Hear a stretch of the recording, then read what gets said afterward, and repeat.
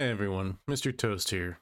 Just a quick reminder that you can watch the podcast live and interact with us and other viewers on twitch.tv/convictedtoast.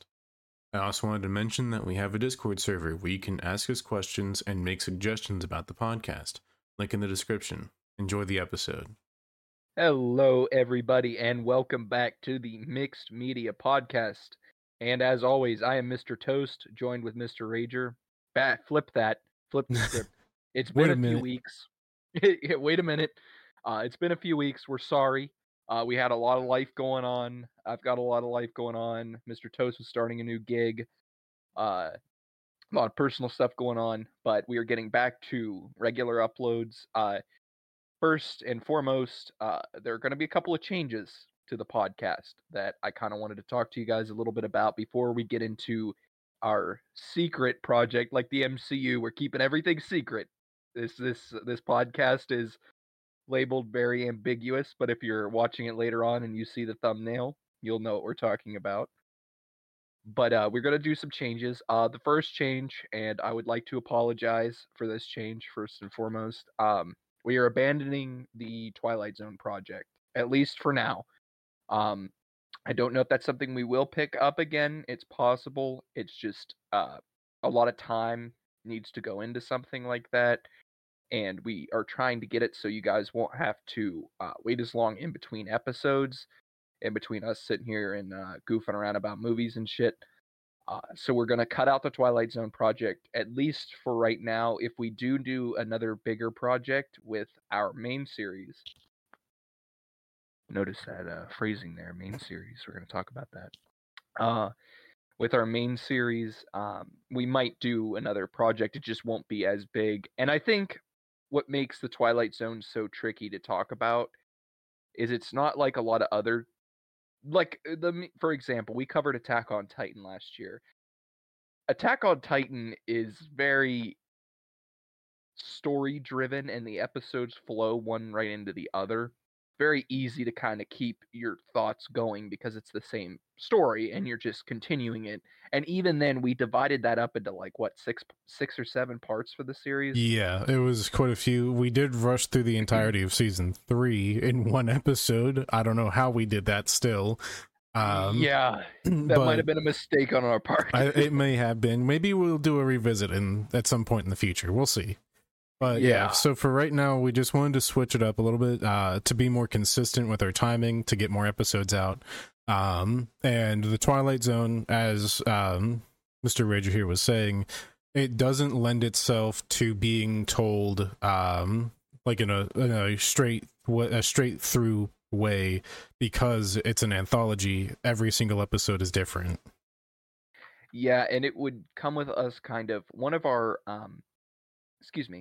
big ideas for the Twilight Zone was we wanted to talk about the real life inspiration behind each of them and kind of what drove it a little bit with some of the later episodes, because they're episodes that focus on communism, fear of nuclear war, a lot of 60s stuff because it was a 60s series and that was what was, big on the time, and as well as some like real life, I don't want to say real life, but things that are relevant today. I know in our first episode, we touched on an episode with Lou Bookman that dealt a lot with death and the acceptance of death. And there was just a lot into that. And we would, even if we did it like 13 episodes at a time, those are 13 individual stories. As short as they may be, there are still 23 individual stories that we need to talk about and think about and, before we jump into it. Because in all honesty, if we do that, at least right now with the amount of time we have, which is not a lot for these episodes currently,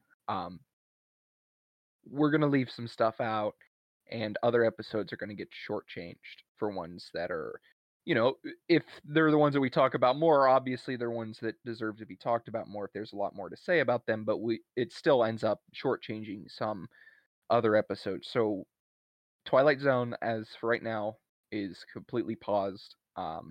And maybe just it's something that we might not return to. The other big change, we're going to be kind of doing two different versions of the podcast. We're going to have our mainline episodes like this one, where we have our theme, we have our topic, and we go through it. and other episodes where how do I want to go about saying this? So it's going to be kind of like two movies. I don't want to say fighting, but we're going to be kind of talking about two movies that are either very similar, very different, same genre, same theme. There's a lot of different possibilities with this, and we're going to talk about two movies, and we'll do in-depth discussions on both of them and talk about what works in one, what might not work in the other, what works in both, and that way we could cover a wider range of topics and also have less downtime between episodes, because two movies is a hell of a lot easier to research, to watch, to kind of plan what we want to talk about. Two movies is much easier than, say for something we did for Halloween where we covered multiple entries of a singular series, like Yep. Halloween where we watched 4 or 5. Yeah, it was quite a few. But I think doing it this way, it gives us more time that we can, we're not dividing up our time into like chunks between, maybe we'll talk about the first movie that we watched for like 20 minutes, and then, we get into the second one and we only give it 10, or we get into the third and we give it like 30. And it's going to try and help us stay more on path and kind of focused on what we're working on the two films, because that way it's much easier to split it 50-50, especially because we're going back and forth too. It's not just going to be one then the other. On top of that, it also gives us more time to do research on like stuff behind the scenes, the directing work, score, whatever we want to talk about for some of the movies. It gives us more time to research and talk about that topic. Exactly. And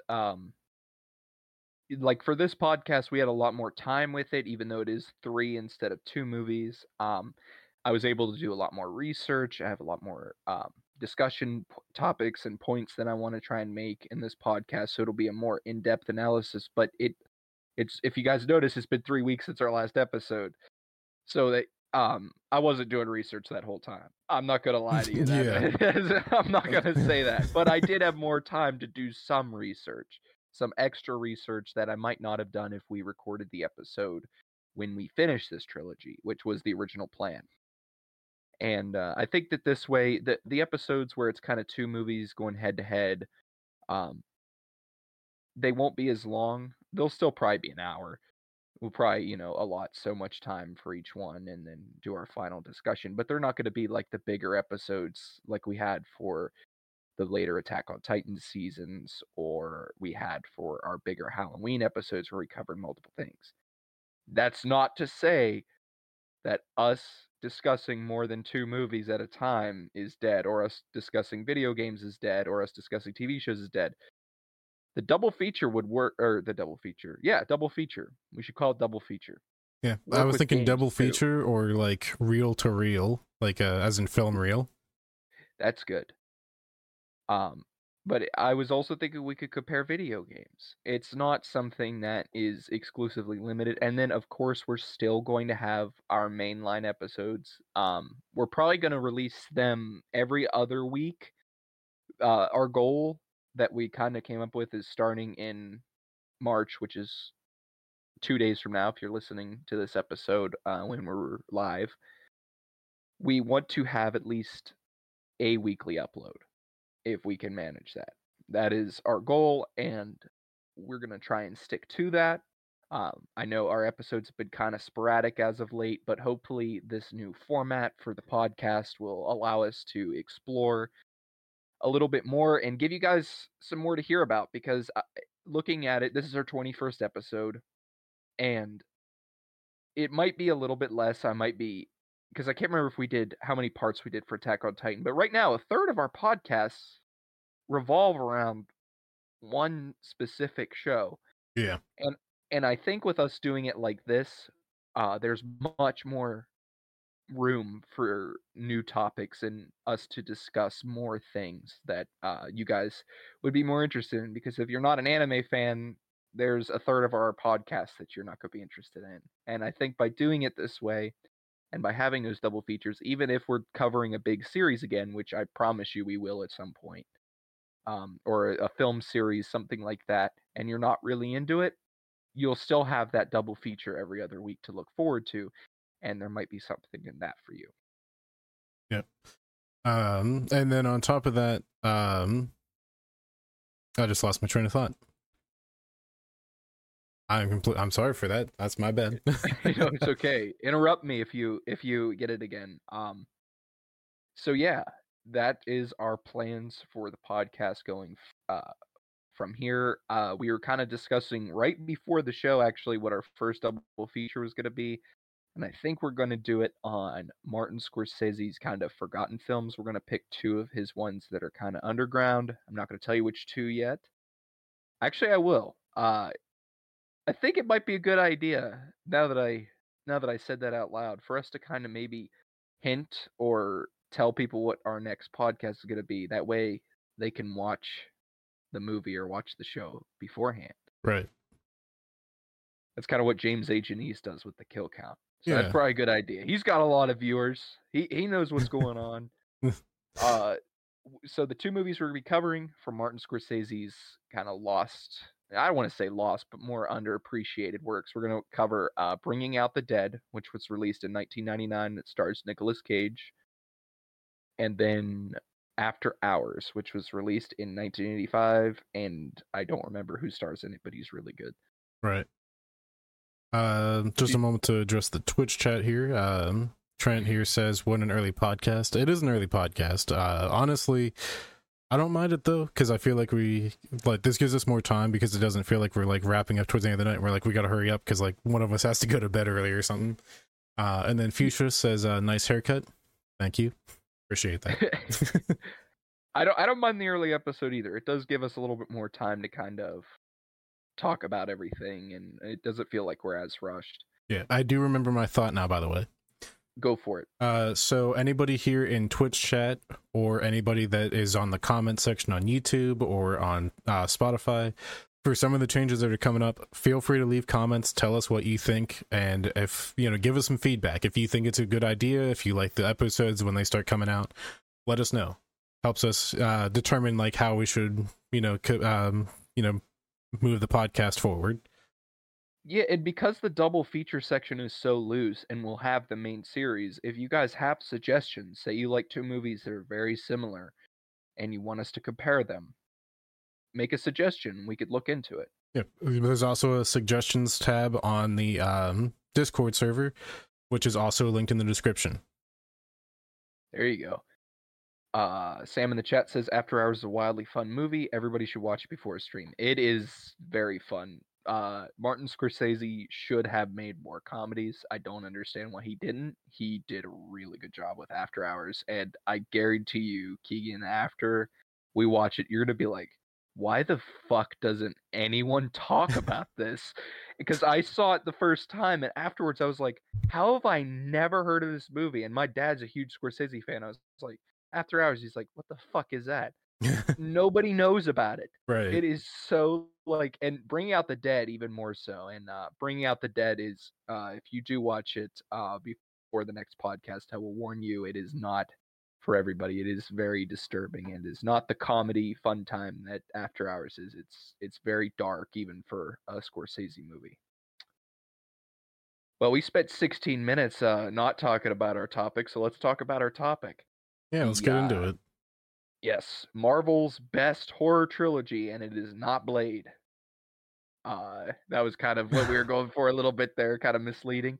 We're talking about Sam Raimi's Spider-Man trilogy, and holy shit, I've got to say, for a couple of these, it's been a really long time since I've seen them, 2 and 3. Now I don't know if I want to finish my thought because I mentioned 3. Let's keep 2 with this thought, and then we'll say elements of 3. Yeah. I forgot how fucking good they are. Yeah. So I watch these movies pretty consistently. I'd say maybe once every year and a half, 2 years probably. I get like an inkling for them, just like, I'm gonna watch it again, because they've aged exceptionally well. I mean, there are some like scenes here and there, of course. The CGI is from 20 years ago, so it doesn't hold up super well, but it still looks pretty good. It looks about as good as Marvel does right about now. So Yeah, I would argue a little bit better. Yeah. Especially with a couple of their more recent titles. I would argue a little bit better. Definitely better than The Flash. I haven't seen that yet, but I still kind of want to because Michael Keaton Batman. Yeah. I like Michael That's Keaton Batman. the saving grace of that film. Anyway, let's go ahead and get into it. Yeah, let's get into this. Let's just tear right into this thing. You used a word there, and I want to jump off of that.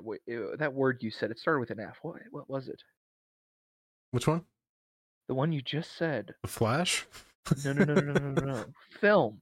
Film. Yeah. This trilogy, all three of them, I'm going to include the third one, they are films. And I say that because there are a lot of superhero movies. I'm not trying to ride Martin Scorsese's dick, because I will let you know that Avengers Infinity War is in my top 20. Somebody just unsubscribed. But Avengers Infinity War is in my top 20 favorite films of all time. I do like a lot of the MCU stuff. I do like comic book movies. However, there are a lot that have been coming out that I don't care what anyone says, they are not films. They are not cinema. They're not. I didn't realize until we sat down and watched Sam Raimi's Spider-Man trilogy. It's been years. It's been at least 10 years since I've seen 2, and I haven't seen part 3 since I was 7 or 8.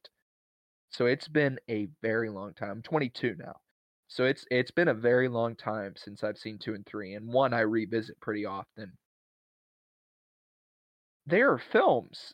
I never noticed in them that Peter is like out of the costume way more than he's in the suit. Like it's something like I actually noticed during the movies, like especially during 2, and 2 does have that little like plot with him, losing it's his a good powers. like 25-30 minutes of the film where he isn't Spider-Man.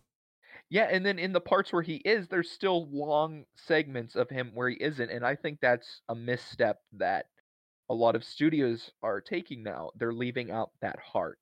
Yeah. And they're leaving out the out of the costume. Who is this person? Who is this character? And this trilogy, my voice is cracked. I would say Nolan's trilogy, for its problems, they deal really well with characters in the mask and out of the mask. Yeah.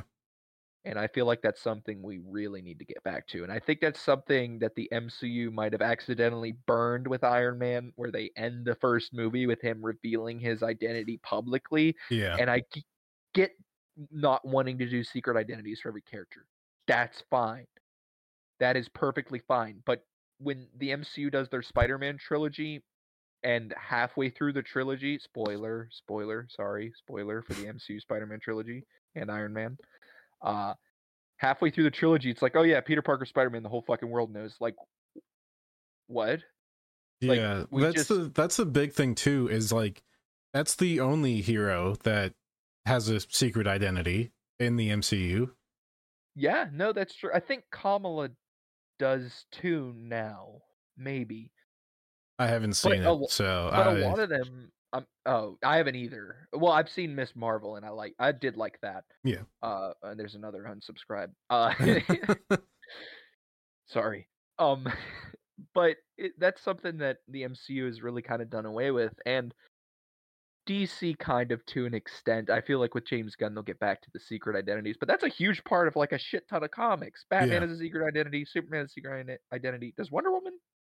I don't know. I think so, but probably. I don't remember. Probably. If anybody's in the chat that's seen I haven't seen the Wonder Woman movie yet. Does she have a secret identity? Anybody that's seen Wonder Woman or the second Wonder Woman, could you please tell us if she has a secret identity? The Flash has a secret identity, and even in Marvel, a lot of them have a secret identity, and it's just kind of done away with. And here, that tension is returned, and it's not just cool for the characters, but it's cool for the story and the lore too, because now you have a deeper layer of tension. You don't want the secret identity out.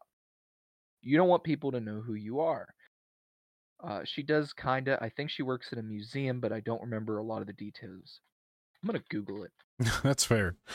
But like you were saying, like having a secret identity for your character, it just makes sense, and it adds tension. It adds It can make the character more human because they're not just being recognized on the streets as they go about their day-to-day life.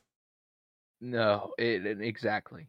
It's I feel like a blockhead. It's Diana Prince, and I've heard Batman in other things call her Diana, and it just like never registered to me. That's my bad. I guess. Well, I do know it wasn't like Michelle or some shit that I like I've never heard in my life. I was like, okay, Diana. I do remember her being called Diana at one point. Do you want to start with one? Yeah. So honestly, the first thing that I want to start with is Danny Elfman's score. Like, this is still iconic. It's the sound. And if you haven't seen the movies and you've seen like memes and stuff, the music is still there and you still recognize it. Yeah, the music is fucking awesome. It sucks that Danny Elfman kind of left partially through the trilogy because of some discrepancies with Sam Raimi. And apparently when doing research, there were a lot of discrepancies with Toby too. Yeah, I actually did do some research into Danny Elfman's reason for leaving the I think he was on for 3 and he actually left during the production of 3 because there was like a what do you call it? Like a instigator, a better term for it. I'm trying to think of it, but basically during the production of Spider-Man 2, some of the scenes they had a like template music done over for the music. So they had the scene shot, they have temporary music that they put over the scenes before they actually produced the score. And Sam Raimi got really attached to some of the music from the pre-production footage, and he didn't want Elfman to make a score for it, and that kind of drove a wedge between them at that point. And then I think it was some more stuff that happened on 3 that eventually led to him leaving the production on that one, if I'm remembering correctly. Okay, that makes sense. Danny Elfman's also just a little he's a little weirdo. I love Danny Elfman, but he's a little weirdo. This was, let me fact check myself before I put my foot in my mouth. What? I guess there was a big one before this, but this is really Marvel's first super hit. They had X-Men 2000, which did really well. Yeah. And then they had this a couple years later, and it is the reason why we have what we have. That and X-Men. You're just going to ignore the Blade trilogy? Blade is for a different audience, It I is. would say. Blade 1 is actually kind of decent. I don't hate it. I haven't seen them in a very long... Isn't Norman Reedus in one of them? He's in the second one, I think. But I've never been able to finish the second one, and I've never started the third one. Every time I started the second one, I've fallen asleep. Straight up. See, I've heard the second one's not that bad, and I've heard the third one's like atrocious. From what I remember, the second one's all right. But like I said, I fall asleep every time I watch it. Because let's be real, you don't just watch Blade 2. You watch Blade 1, then you watch Blade 2. That's true. Do you know Ryan Reynolds has been in more bad superhero movies than good superhero movies? What else has he been in besides Green Lantern and X-Men Origins Wolverine? Blade 3. He was in Blade 3? He was in Blade 3. He was the co-star. Yeah, he had a starring role. Also, we're going to lose another subscriber, but X-Men Origins Wolverine isn't the worst movie I've ever seen. It's not No, it's good, not that bad. But it's not great. It has a few, I would say, here comes another lost subscriber. It's like a lot of Zack Snyder movies where you have like 5 fucking awesome scenes, and then the rest of it's just fucking garbage. I'm sorry if you like Zack Snyder. The Snyder cut, it's a little too long. That's coming from me, who's seen Martin Scorsese's The Irishman. That's 3.5 hours, like 5 times. We have completely derailed from the subject matter. I know. It just keeps going off into madness. This is what we have when we don't have time constraints. Yeah. It's a half hour in, and I haven't even gotten to talk about the cast of the first one yet. Yeah. I'll do that. So anyway, Danny Elfman's score. That's where we left off. Pretty good. Yes. It's very good. It sets the tone for the movies very well.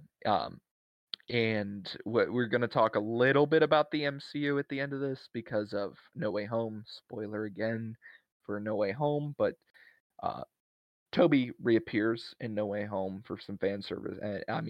For the story, and a lot of his villains reappear. Sorry, a lot of his villains reappear too, and there's a couple of moments that really hit home, especially after like rewatching the trilogy. I went back and watched a couple of the scenes, and I'm like, that's actually pretty good writing for this being fan service. Yeah.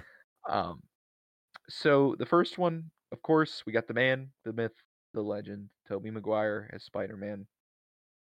You have Kirsten Dunst too. I have mixed feelings with during certain parts of the trilogy. I really like her, and then other parts of the trilogy, I hate her. Yeah, and I don't think that's due to her acting. I think that's more due to the writing. Yeah, especially in 3, which we'll get to. Yeah. Probably, I would say there's 2 pieces of casting in this movie, and neither one of them's Toby. Before I say this, that I would say is perfect, and I don't know if it'll ever be topped. And that's J.K. Simmons as J. Jonah Jameson. Ripped straight out of the pages of a comic book. Yeah. He is every other J. Jonah that's come out in video games, in TV series, like the animated cartoons and other iterations. Even Tom Holland, they brought him back because of how iconic his voice is as J. Jonah. He brought the character to life. And before this, there really wasn't a lot of J. Jonahs. There wasn't really a lot to base. I mean, you had animated cartoons. Yeah, you get the 94 cartoon. That was like the main thing. I mean, then you did also have the 60s cartoon as well, but you didn't really get that iconic role until you got to Simmons. Yeah, and he is the reason the character is the way he is today. Yeah. I mean, the character was always pretty good in the comics and everything, but J.K. Simmons just, especially in this trilogy, he adds so much to the movies. You have the other piece of perfect casting, that's Willem Dafoe as the Green Goblin. Yeah, absolutely flawless. So some of the stuff that I did research on as well was like he actually did a majority of his own stunts for this one. He's a very physical actor. For those of you that haven't seen him in like action movies before, like I mean he was in John Wick, and he didn't do that many like stunts or anything, but like I'm sure he did his own stuff there too. Yeah, and he's such a great character actor, which we've seen in The Lighthouse that we've talked about here. He is there are a few now that are great character actors. Him being one of them, but the art of character acting and really movie stars is kind of gone. Because a lot of the action stars that we have now, we know them as the character and not the actor. Whereas in the past, you looked at a movie and it wasn't like, oh, it's this character, whatever. If it had Bruce Willis, that's a Bruce Willis movie. Yeah. That is an Arnold Schwarzenegger movie. That's a Kevin Spacey movie. And now it's kind of like that's an Iron Man movie. Yeah. That's a Captain America movie. That's a Thor movie. Yeah. We don't really, and the actors are famous. I'm not going to say that they're not, but they're not as known as their characters. And I think that's a lot to do with comics in general. And yeah, it's actually kind of funny to think about that too, because before the Iron Man movie came out, nobody really knew who Iron Man was. Yeah, no, that's true. He wasn't one of the more popular characters. Same with Guardians of the Galaxy, which we've talked about on here before. I think it's the way it's like that because I just lost my train of thought. Oh, it's back. Our action movies now aren't like they were in the 80s. Our action movies now, maybe not for much longer, are primarily superhero driven. Yeah. A lot of the big blockbusters the last 10 years have been superhero movies. Yeah, and the only thing between that we've gotten is stuff that is like John Wick or that is copying John Wick. Yeah, no, you're right. You're absolutely right. That's a really good point. And I feel like that age is dwindling. I don't think it's going to just die like a lot of people. It's not. Deadpool 3 is going to make Marvel a shit ton of money. Yeah. I bet you Fantastic Four will too, especially with the announced casting recently, Pedro Pascal. But I feel like it will dwindle down quite a bit. But yeah, Willem Dafoe as Green Goblin, perfect casting. And we were talking about it a little bit during when we were watching the first one. And Keegan told me something. He said, I don't think this suit's that bad. Like talking about the Green Goblin, and I was like, Yeah. what? And he was like, yeah, a lot of people don't like the suit. I didn't know that. I didn't know people complained about the suit because I've always thought the suit's fucking awesome. Yeah, I Even mean, rewatching it, I love the suit. it's actually something that came up in the production of Spider-Man 3 as well. But when it came to creating the Goblin suit, they wanted to do comic accurate, but they couldn't quite get there without like doing like animatronics for the face and all that. They couldn't figure out exactly how they should do it. So they kind of decided to work around it and do it as like what if it was like a army for like a military contract. And that's kind of how we got that armor set kind of look for the Goblin here. Which like I was talking about when we watched it, I don't hate it. It's like if we're trying to do comic accurate, like I understand that you can't really replicate that for some characters, and I feel like the Goblin's a hard one to do. Okay, this might be one of the first times that we've like had a little bit of a debate on here. Okay. I adore the green suit. Really? Okay. And if I had my way, every iteration of Green Goblin after that movie would use that suit. I think it'd be weird to do for the comics, but I wouldn't mind it either. Oh, I don't mean in the comics. I mean in like live action. Other live action or in cartoons. I just think I like the classic look. I do. But I think this just screams comic book. Yeah. Like ripped off like it's this bodysuit and it's kind of grounded, kind of not. It's got that creepy ass fucking mask, which is talk about some of the horror elements of these movies. Yeah. I love the scene I think the best part in the movie where the Goblin suit is utilized is where the house is burning or the building in New York is burning down and you hear like a screaming woman. She's screaming and screaming and Spider-Man's looking for her. He rounds this corner. You hear this like deafening scream as the lady flips around and it's the Green Goblin. You just hear that scream and you see that mask and you're like, holy shit. Yeah. That's awesome. The way that they use the mask as a jump scare actually happens another time too. And it's after like when Peter's at the hospital with Aunt May and he's like sleeping and like it like jump scares with the mask for him like as like him waking up, and that's like why the fuck did they do that? Yeah, it's awesome.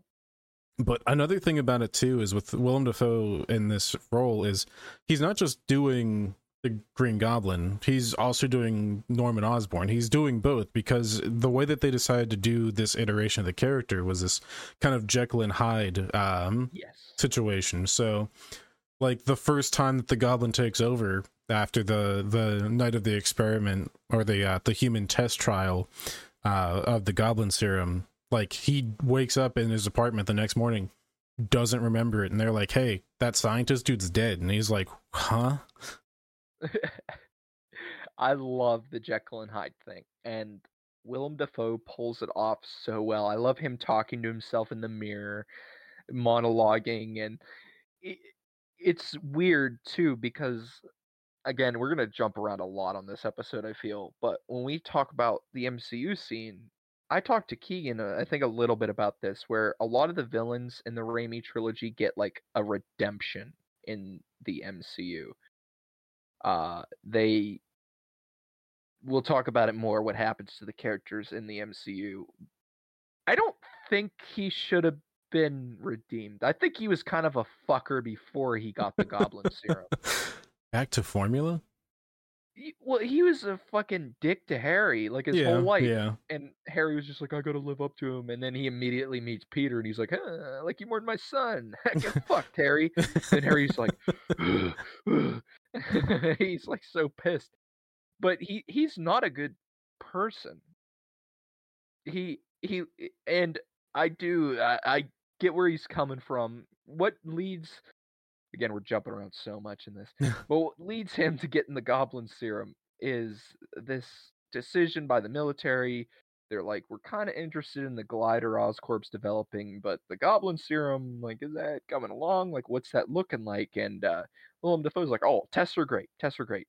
Scientists like, one of our rats died, or One of our well, it rats went had crazy. insanity. Yeah, it went insane, and the general's like, huh, maybe we shouldn't test this on people yet. Willem Dafoe's like, wait, it's just one rat. It's just one rat. And he's like very pissed, and that's what kind of leads him towards that role. I can't remember what famous scientist it is, but there's a very famous scientist that infected himself with a disease so he could cure it. I'm not sure. And that's, if anybody in the chat has access to any kind of research, who was the famous scientist that did that? Who like gave himself a disease and then cured it? But he kind of does that with the serum. The scientist isn't inherently wrong. It's also kind of a dick move, but he's not inherently wrong, and he was right as soon as they tested on the first human. We know it happens. There was what were we talking about before he went on like a Willem Dafoe like 10-minute like dick sucking spree? Oh, the cast. That's right. Just a quick sec. I'm gonna adjust some of the comments here. Okay, go ahead. When we were talking about Wonder Woman, Sam said it's hard to call that a secret identity because that's actually her name in the movies more than they call her Wonder Woman. That's true, now that I'm thinking about it.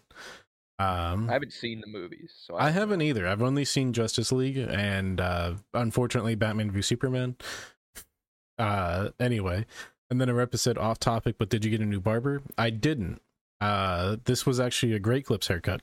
Anyway, Fade is looking fresh. I appreciate that. Anyway, the casting. There's only a couple more that I want to touch on. James Franco's Harry Osborn. I'm going to be completely honest with you. Don't know what the fan consensus is on this. So if this is a hot take, I apologize. I didn't realize it was Franco. No, I knew it was him. Yeah. But he kind of like disappeared into the role for me. It wasn't like his goofy, like this is the end, the interview, like yelly Dave Skylark, like persona. Like Harry's kind of reserved.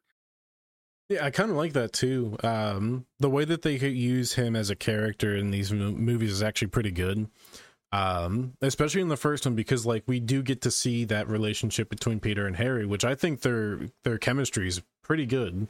And then excuse me, on top of that, we get those scenes as we were talking about with like how Norman was kind of a dick and like kind of ignored Harry, and then as soon as he met Peter, he was like, Peter's like way cooler than my son.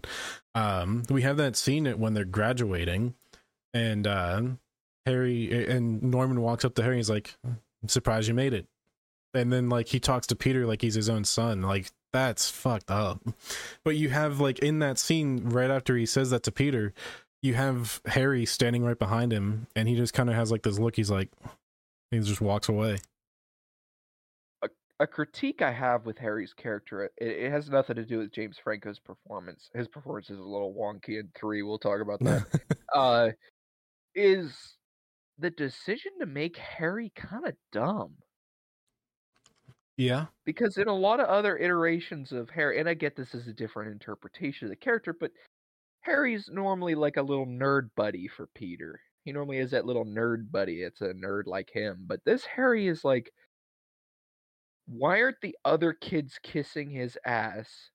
And why is he kissing this nerd's ass? Right. That's what I ask when I see this movie. Because he pulls up to the field trip in a limousine. It's a Rolls and all the Royce. other kids are like, yeah, and the Flash like bullies him. Like, dude, he could buy and sell your dad to China. Like, what are you doing? You know what I mean? Yeah. And I get picking on him. I'm not saying they can't pick on a rich kid. I'm just saying it's a little weird that everybody thinks Harry's a loser when he's pretty handsome. He's not nerdy, and he's filthy fucking rich. He went to the fucking field trip in a limo.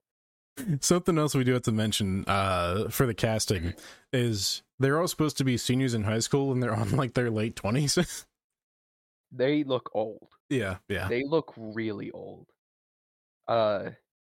I guess it helps for like the scene where they have MJ like not wearing a bra for like 10 minutes straight. Well, if they had her in high school Yeah, and she looked yep. like she was in high school, that'd be strange. Yeah, But I guess because that's she fair. looks 30, it's fine. Yeah. How old is Kirsten Dunst? I'm genuinely curious now. You mean now or during the time of filming? Now, 41. That She was would have been 20 years 20. ago. She would only been 20. That would be 22 years ago, actually. Yeah, she was born in 82. She would have been 20. Yeah. Okay, maybe she's not. Okay. How old's Toby? Anyway, he was 28, 40. I think, when they filmed it. Yeah, 28, you're right. Kirsten Dunst is married to Jesse Plemons. That's cool. But yeah, James Franco, I don't hate his casting. I think he's a pretty good Harry, for especially for the overall arching story that the trilogy has with him. I think he's pretty good. Yeah. Sam says that's the time period of movies, though. All movies in this time period had like 30-year-olds playing teens. They all looked really old for their roles. That's true. Like in the early 2000s, for sure. I think I do recall, like, it'd be weird because it'd be like, yeah, it's a teen movie, and it's like they're all 30. American Pie. The last two pieces, we got Joe Manganiello as Flash, real quick. But we have Cliff Robertson as Ben, Rosemary Harris as May. I like Cliff Robertson a lot as Uncle Ben. I think his scenes are really well, and they utilized his purpose that he serves to Spider-Man really well. We all know what happens to Uncle Ben. If you don't know, spoiler alert. Yeah, it's a big spoiler for the entire Raimi trilogy, this podcast, but I don't love Rosemary Harris's Aunt May. I think that there are points in all three where I don't really understand or like her character very much, just because she is supposed to be struggling and she is supposed to have whatever, but she's supposed to be that kind of rock for Peter that he knows he could go back to.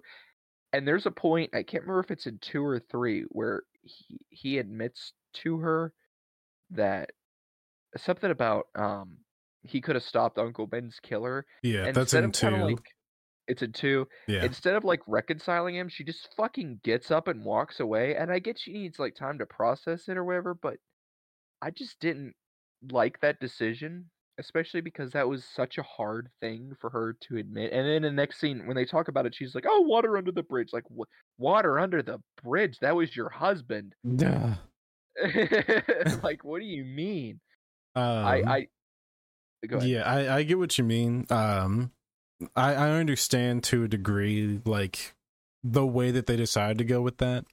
And I get that in that moment that's definitely how I think a normal person would react to it. It wouldn't just have like your movie dialogue where we talk about it and like get over it really quick. Like, I don't think it would happen like that in real life. I think realistically her walking away does make sense, but the way that she's just like, it's water under the bridge, I don't like that personally. No, and I feel like she should have said at least something to him. Like, even if it's just like, I need some time. Yeah, like if she just, said like, gets that up instead and of looks just at him walking like he's away. a murderer. Yeah. And then just to clarify, when we watched these movies for 1 and 2, we watched the normal cut. We thought about watching 2.1 for Spider-Man 2, but we looked into it. Sam Raimi claims that the theatrical cut is his director's cut, and then we unintentionally watched the editor's cut of Spider-Man 3. And thank God we did. I'm going to get into that because that's a debate that people have about the editors versus the theatrical and which scenes are bad and which scenes are not.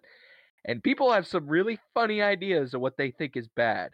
You know, a lot of people hate the sandcastle scene. Really? I don't get that. That's wild. Anyway, you have Topher Grace in that fucking anyway. We'll get to there. We'll get there. We'll get to there in about 3 hours. So let's get into the actual meat and potatoes of the movie. Opening scene, they're at this kind of field trip. Can't really discern who's the teacher because they all look the same. They're all look like they're in their late 20s. The teacher looks younger than that guy. Yeah, he does. They go to this museum. I don't know exactly what kind of a place it is. They have like It's like a spiders, I science guess. center or something like that. Yeah, and he gets the radioactive spider bite, and we see like the nerdy Peter Parker a little bit before this. I don't know if his bullying works as him as a senior in high school. Like the bus driving without him, and like the bus driver Yeah. like get fucked. He's a senior. Like, why are we acting like this? And I know that I'm not saying there is no bullying or hazing like your senior of high school, but like there's no. And even when he gets on the bus, like the nerdy ass bitch is like, I don't want you to sit with me. Like, Yeah, what there do you also mean? wouldn't be a bus driver that would do that. Or if there is a No, bus driver that would do that, they would not be employed for very long. no, they would not.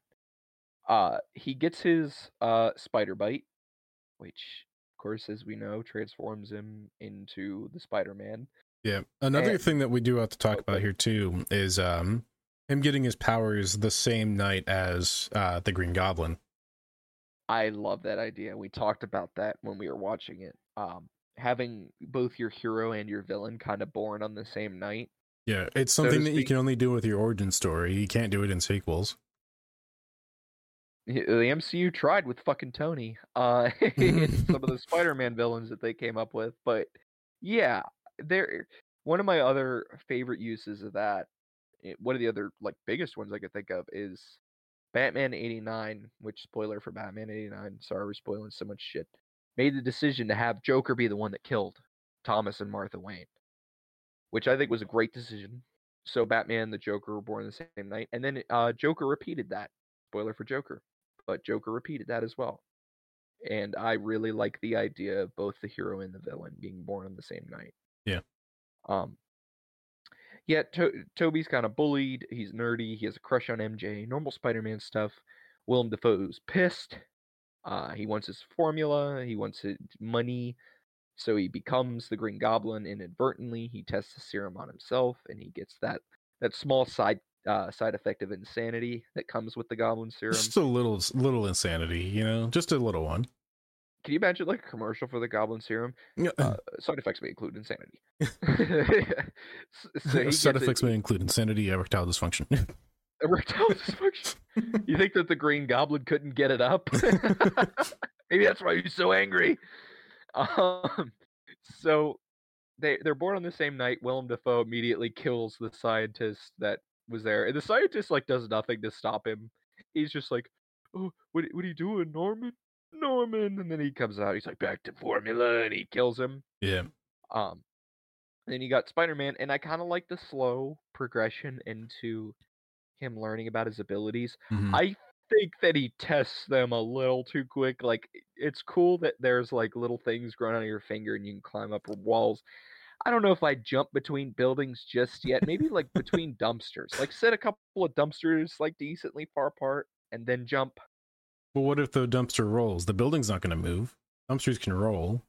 Get one of those like dumpsters without wheels. You know what I mean? Oh, If okay. he's got superhuman strength, he could just push it. He could stop a train. He could push a dumpster. That'd be a test for superhuman strength too.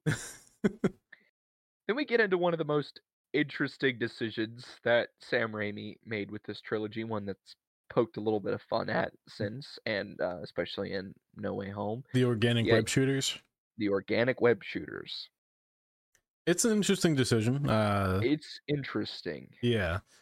I don't know if this was like I don't know. It was the first time I think we've actually seen it, but it did happen in the comics a few years later, if I'm not mistaken. During the Spider Island event, I did look into that. I don't think it's a bad decision, and here's why. When you make the web shooters and you make the web fluid, I know Peter Parker's supposed to be smart, but him doing that confirms that people could have created this technology that shoots webs like a spider, and you're able to have your own weight and swing from building to building. You're able to like rappel down, you're able to hold up structures with it. Yeah, there's also like, I'm pretty sure there's one scene where we also see him like reel it back in. How's that work? Toby? Yeah. Like the scene. Oh, I was talking about the the like non-organic ones. Gotcha.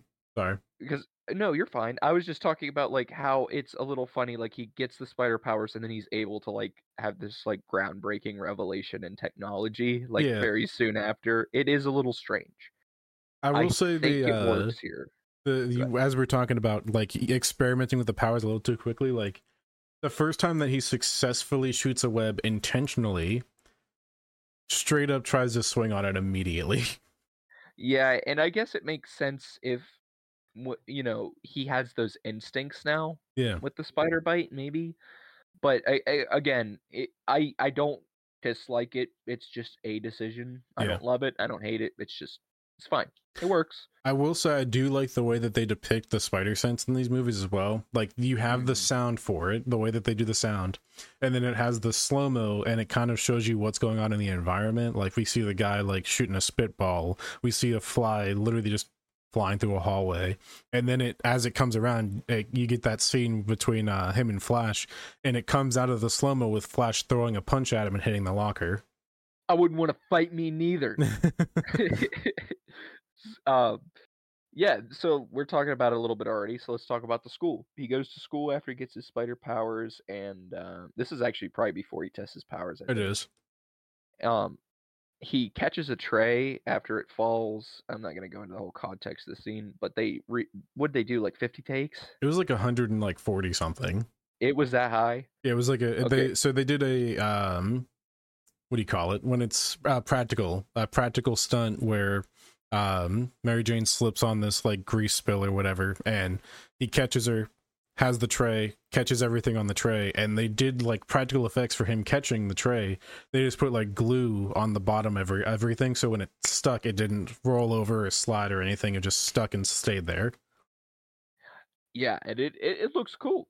It looks really cool. Could it have been done with CG much easier? Yeah, probably. But would it look goofy as hell? Definitely.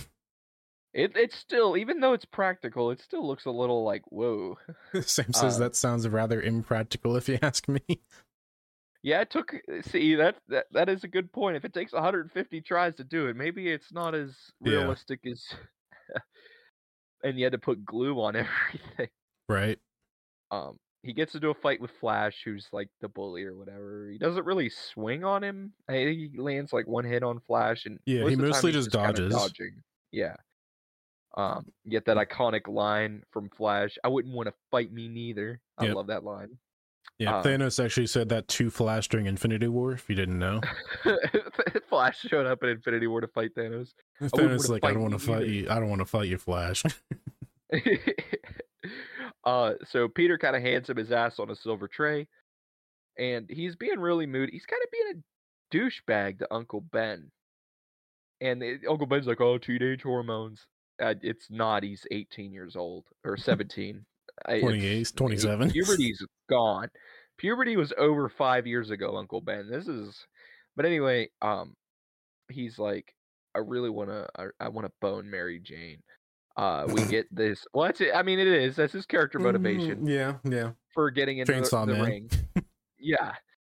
We get this scene that I wish Raimi explored a little bit more. What the hell is going on in MJ's house? Oh yeah, like what is happening? It's like a domestic there? Every other day. Yeah, what the hell is happening there? We don't get like any context for it. We just know that she has like an abusive dad. That's all we get. Yeah, we don't even see him. We just hear them argue, like in the mornings on the way to school or at night, whenever. It just happens. Yeah, I wish we got a little bit more into that part of her character, because I feel like that could have been something very interesting. Especially because they do a callback to it in 3, but because we didn't, like, I don't know, we saw it from the outside. We saw it from the outside looking in. We didn't see the actual thing. So having that callback, it can be effective, but also because it wasn't really explored in the other 2 movies, it doesn't do much. No, it doesn't. And I that is something I wish that Raimi took a little bit more time with. Yeah. So Spider-Man decides, his character motivation, just explained, he wants to get with Mary Jane. He needs a car because MJ has a boyfriend that comes up, picks her up in a car. He's like, I need thing with wheel. So he's like looking in the paper, and all the cars are pretty expensive because they're cars. And he's like, "Oh, I could make some money in this wrestling thing." And at this wrestling thing, we have Bruce Campbell's first appearance as Mysterio. It's confirmed. I don't care what anyone says. He's Mysterio in all three of these, and he's fucking with him. So he's there, and I can't. What's his original name? He says, and then Bruce Campbell's character kind of changes. Isn't the Human Spider? The Human Spider, yeah. Yeah, and Bruce Campbell's like, that blows. How about Spider-Man? And they announce him as Spider-Man. He makes a homophobic joke. I don't think anybody really remembers that. Yeah. Because from this scene, the most iconic line, of course, is "Bone size ready." Yeah, which with Macho Man Randy Savage, who actually became a WWE wrestler to prepare for this role. Yes, it was a lot of prep. Did somebody just yell in the house, "Bone saw is ready"? I think somebody in my house just yelled "Bone saw is ready" because they heard me do it. That's awesome. It's iconic. It is. But yeah, I would say that age is kind of weird. Like, he's gonna get canceled if that video of Spider-Man. Like, if anybody was recording in that ring, Spider-Man is so canceled. It's okay. It was 2002. If you owned a camcorder, or actually, there was no flash photography in like those things, and they would always be like, "That's a camera." Nowadays, you can't do that. Everybody has a phone camera. I have such a good joke, and I can't do it. I was gonna say if it was filmed in 2024, when he goes up there, he's like, "That's a cute outfit. Did your husband get it for you?" It would pan back to, Bone, so I'd be like, "Why, yes, he did. It's very lovely. Thank you for noticing." So they fight, and fight in quotation marks in the cage match because Spider-Man wipes the floor with this big dude, and he goes to get paid. He's like, "I want my money," and the guy tries to fuck him over. Well, he does. The guy that owns the wrestling thing, He scams Spider-Man. He's like, "It was you get this much for spending this much time in the cage, and you pinned him and whatever. Just don't get KO'd in the first 3 minutes, and you win $3,000." And then he was like, "You pinned him in 2 minutes, so here's 100." Yeah. I love that the challenges don't get knocked out. He went above and beyond the challenge and fucking knocked the dude out, and they're like, "No." Like I think that is a little. I know what of course, what Sam Raimi's setting up, which we'll talk about, but I think in real life he would have fucking gave him that 3,000 and then been like, "Hey, you wanna like work for me? You wanna be the new Bonesaw?" Well, if he fucking took it down his best fighter and he had that agility and everything and was able to climb up the shit, I'd be like, "You're hired." Yeah. That's the good ending.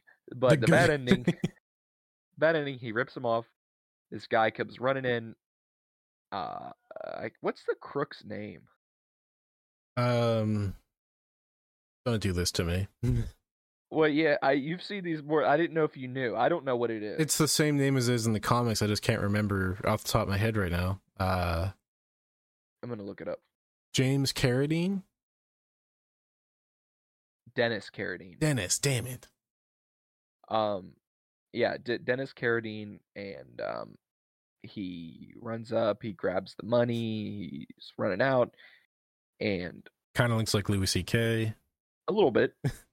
Whenever he gets to the elevator, Spider-Man has the opportune time to stop him from getting away with the money, and instead he recites the line that the wrestling guy said to him, which was, "I missed the part where that was my problem," because Spider-Man's like, "Why didn't you pay me?" So the guy's getting away, and because Spider-Man didn't stop him, he in this movie it said he kills Uncle Ben, but we find out in 3 he didn't. Yeah. Which is really fucked up because Spider-Man does the Batman Christopher Nolan way of killing somebody without killing somebody to this guy. So Spider-Man's chased this guy down. I do want to say, how we were talking about how like this is a film. The first time that we get him swinging through the city as the score swells and we get that first swing, that is legitimately like one of the best scenes in the movie, in my opinion, just because of the way that it's set up. And it happens right after Uncle Ben is killed. Yeah. The music that there too, like the way that the percussion kicks in and everything it's phenomenal. Let's talk about the scene with Uncle Ben for just a second. Yeah. The acting is great. It's done really well. I like the scene earlier on, the great power, great responsibility scene. We all know the line. It's iconic at this point. The scene between the two of them where he says Peter and he holds his hand, it's nice. I really like that. Yeah. My favorite Uncle Ben death is actually not an Uncle Ben death, and we'll talk about that when we get to that particular trilogy. There's another character that takes his place, and I really, really like that decision. We'll talk about that when we get there. Spider-Man's swinging after this guy, and the guy's like about to fall. What is it, like an abandoned construction yard? Yeah, it's like an old warehouse or something on the docks. And the guy's about to fall, and Spider-Man lets him fall to his death. Yeah, there's just a random pipe sticking out of the ground. He trips over, and Spider-Man has an opportune time to save him and decides to let him die. And we start from here. We kind of start seeing Spider-Man come through. Uncle Ben's death kind of inspired him to fight a lot of the crime that's going on in the city because I like his motivation for doing it. He's not just like, because MCU, is there an Uncle Ben in the MCU? It's alluded to once, isn't it? It's alluded to. I think the suitcase that he packs in Far From Home has his initials on it. There was. I don't know if he died in a similar way. I don't know. Yeah, we don't have any information on that. I will say, because right after we get through this, through the scene of him like chasing down the killer and everything, we get it comes out of nowhere. And this is one of the things I love about this trilogy is that Sam Raimi just has a horror movie in his head at all times. And sometimes whenever it's a movie that isn't a horror movie, he just lets it out for like a scene or two. We have a scene where the military, like the general and everything, that they were selling stuff, they were going to do the contract with Oscorp for. They go to a different thing, and it's like a little test, and it's this weird ass like mech pilot suit thing, and it like takes off. They're like, this is a cool test, this is fine. And we get this zoom in on the pilot's face. It's like, what the hell is that? You hear the laugh of the goblin, and it just explodes. Like the bunkers that they're in, the whole suit that the dude's piloting explodes, and it transitions immediately into the graduation scene. Yeah, very quickly. You get both of these instances of them both kind of coming into their own, and then boom, it's graduation already. Yeah. Spider-Man is no longer. This movie takes place, what did we say, a year? About like 8 months, 8 months to 10 maybe, something like that. Yeah, it takes place over a long period of time. From what we were talking about, it was they started out, it was like senior year of high school. They go through graduation, and then like towards the end of the movie, it's like Thanksgiving. Yeah. Towards the end, yeah. Exactly. I've seen fan theories and about that scene with the military, that what you see there is Stark Industries. Oh. And that's an Iron Man prototype. Could be. I could see it. I think that's kind of cool. Yeah. Even if it isn't, it's cool. Yeah. But after we get to the graduation scene, we get one of my favorite lines from the movie where Peter and Aunt May return home, and he's like, I'm gonna head up to my room for a bit, and it jumps a little bit, and like we see him sitting on his bed crying, and Aunt May comes up, and one of the hardest lines for me is I really missed him today. Like talking about graduation, like having your father figure just not be able to be there, that's heartbreaking. Yeah, it's that thing that goes hand in hand with a lot of deaths. And like we've been saying, Sam Raimi in these movies explores a lot of complex themes like that, where it really is day by day. Like some days you really do miss them. Like they come back into your mind. I know my grandfather passed away 4 years ago this year. There are a lot of days where it's just, and it's not me, like, it's just human nature. We don't think about them. Yeah. We just don't. And then you have that day where you start thinking about them. And that, I really like that line as well. I think I think that is one of the best lines in the movie, and it's one that not a lot of people talk about. But Yeah, it's one it is a great line. It's more subtle. Like it's a very quick scene, but I think it's so important for like the characters in that moment. No, I completely agree with you. It's very well done. I'm gonna skip ahead a little bit, because I know there's other scenes like him designing the costume and everything. I don't want to really just dissect the plot. Yeah. So let's jump ahead. Unless there's something you want to talk about before the next scene that I'm going to mention. And the next scene I'm going to mention is the parade. Okay. Is there anything you wanted to talk about between now and the parade? No. Honestly, we should probably try and pick up the pace just a little bit because we are over an hour in and we're still on the first movie. Well, we did all the casting stuff. Yeah. We got time. So it's fine. Call us Mr. Incredible because we got time. So the parade scene. This was actually the first. I don't think I mentioned this to you when I was watching the podcast with you, or when I was watching. Oh my god, when we were watching the movie together. The parade scene is the first scene that I had ever seen from this movie. Really? I was 5, and it was on Cartoon Network. That's impressive. It is, and we turn it on. The movie's already halfway through. It was that scene, and Willem Dafoe fucking sweeping in. Out, am I? I didn't mean for that impression. I don't know if that was good. It was that good? I liked it. And he fucking is attacking them. 5-year-old me was like, "Holy shit!" Yeah, it's awesome. And then he just straight up turns the board members into skeletons. Yeah, the pumpkin bombs have a very wide range. I don't know if there's like skeleton bomb and pumpkin. I don't know. We'll talk about that because there's some discrepancies with his technology. Scene's still fucking awesome. Again, Sam Raimi tapping into that horror. You have the scene at this point. MJ and Harry are together, and the board members have decided to vote Norman out of his own company. What was the reason they gave? It's something about losing the military contract, I think, but I could be wrong. Oh, because he fucking killed him. yeah. I do want to say that the thing with like the pumpkin bombs like turning people into skeletons and stuff, like it's got that like horror element, but it's also like super campy, and I love it. Very comic book. I love that the bomb explodes feet away from Harry. First of all, he doesn't get turned into a skeleton, and second of all, when he learns the truth, he's like, "My dad almost fucking killed." He then like doesn't click. No, it doesn't click. It doesn't compute in his brain. Yeah, as well as on top of that, like that was his key targets, but he still sticks around just to like fuck with the police, I guess. I don't.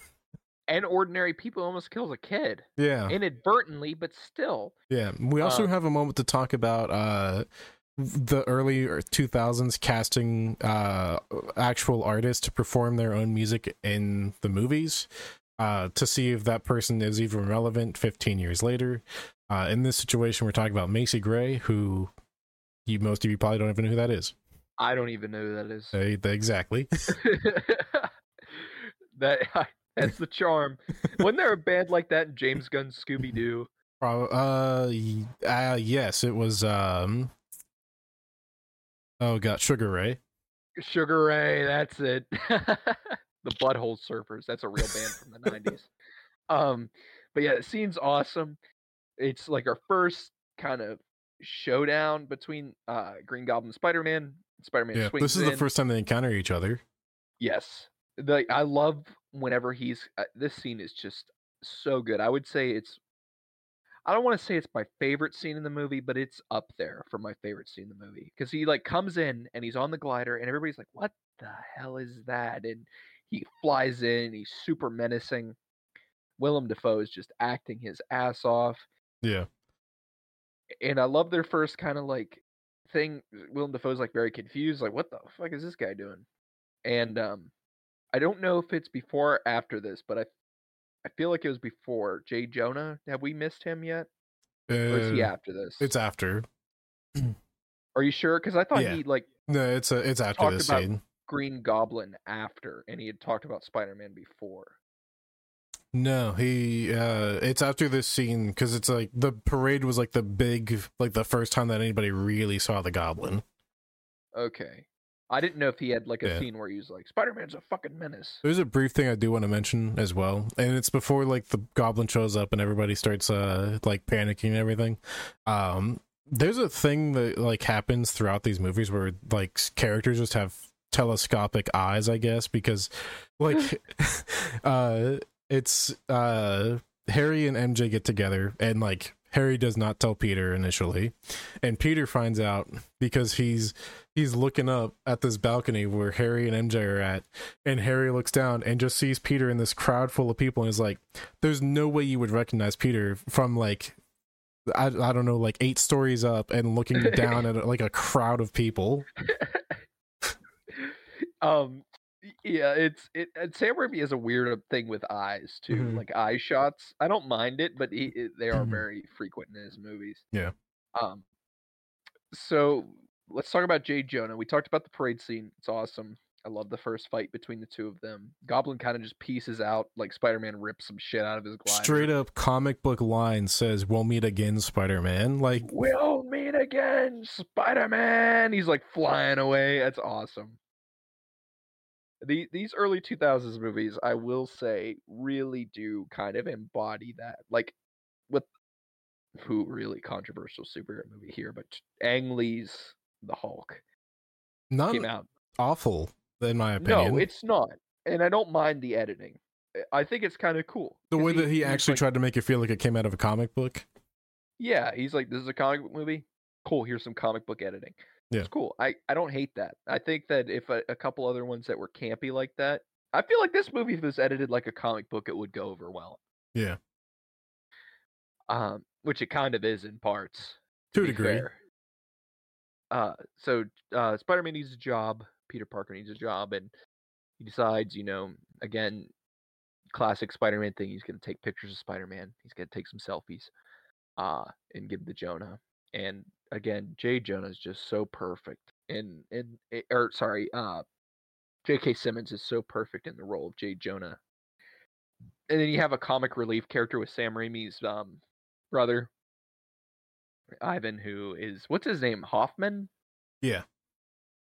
Who he just like berates and bullies in all 3 of these movies. He's like, Hoffman! He like comes in, he's like, sir, he's like, get out of here, you're fired. Or whatever. It's great. I love everybody that works at the Bugle. It really does, like, whenever it cuts to the Bugle in these movies, it's like a completely different movie for like 5 minutes, then it goes back. Yeah. Because the characters are all, I love them. I love Betty Brant. I think honestly, all the casting for the Bugle characters is really good too. Like Betty Brant as what's her name, Elizabeth Banks, pretty good. I like the guy that they got for Robbie as well. They all do really well. That would have been Bill Nunn. Yeah. Bill Nunn. But yeah, so that's really cool. And then we get a couple other. He encounters Goblin 2 more times before the end, right? I think you had the parade, then you had the scene at the Bugle, which leads into a second scene right after that, and then you had the climax. Okay, no, you're right. So it's not far after this. Again, we're not going over every detail in the plot. Goblin decides to attack the Bugle. There's this really comedic scene with J. Jonah where he throws a cigar out his window and it comes flying back in. The Goblin comes in, and we get, for somebody who's in the movie for 6 minutes, we get like an insanely deep look at Jonah in 2 lines, because the Goblin picks him up, and J. Jonah throughout the whole movie has been shown as this prick, doesn't really give a shit about anybody but himself. He's like, I want pictures of Spider-Man. I want to make money. Get out of here, Parker. You're fired. I'm not going to give you a job here. Like, just bring me pictures and I'll pay you, And Goblin picks him up and he says, who is the photographer that takes the photos of Spider-Man? And Jonah lies to him. He says, I don't know. They come in through the mail and all this shit. He covers his ass. Yeah. For no reason. The craziest thing, Peter is right in the room right there as the wall explodes. And he's like, who takes pictures? Like, I don't know who he is. He sends the stuff in his mail. He's anonymous. Yeah, and he again, he could have been killed. The Goblin attacked that thing. It's confirmed by everybody that Goblin killed multiple people at that parade. Yeah. Jonah still like sticks to his guns and doesn't give away the identity of Peter, which is awesome. There's a that is second such a great theory. scene. So you have two different sides. It could be like he's protecting Peter because he doesn't want anything to happen to him, or he doesn't want to find a new guy to take pictures of Spider-Man. I like the first one. Yeah, I do it too. gives him a little bit of depth. So, is this the scene where Goblin knocks him out? Yeah, he knocks him out with some sleep gas, and then he kind of pitches his whole idea of what if instead of us fighting each other, we joined forces and rule the city. Yeah, that classic like we're not so different, you and I. That's been done like a million times now.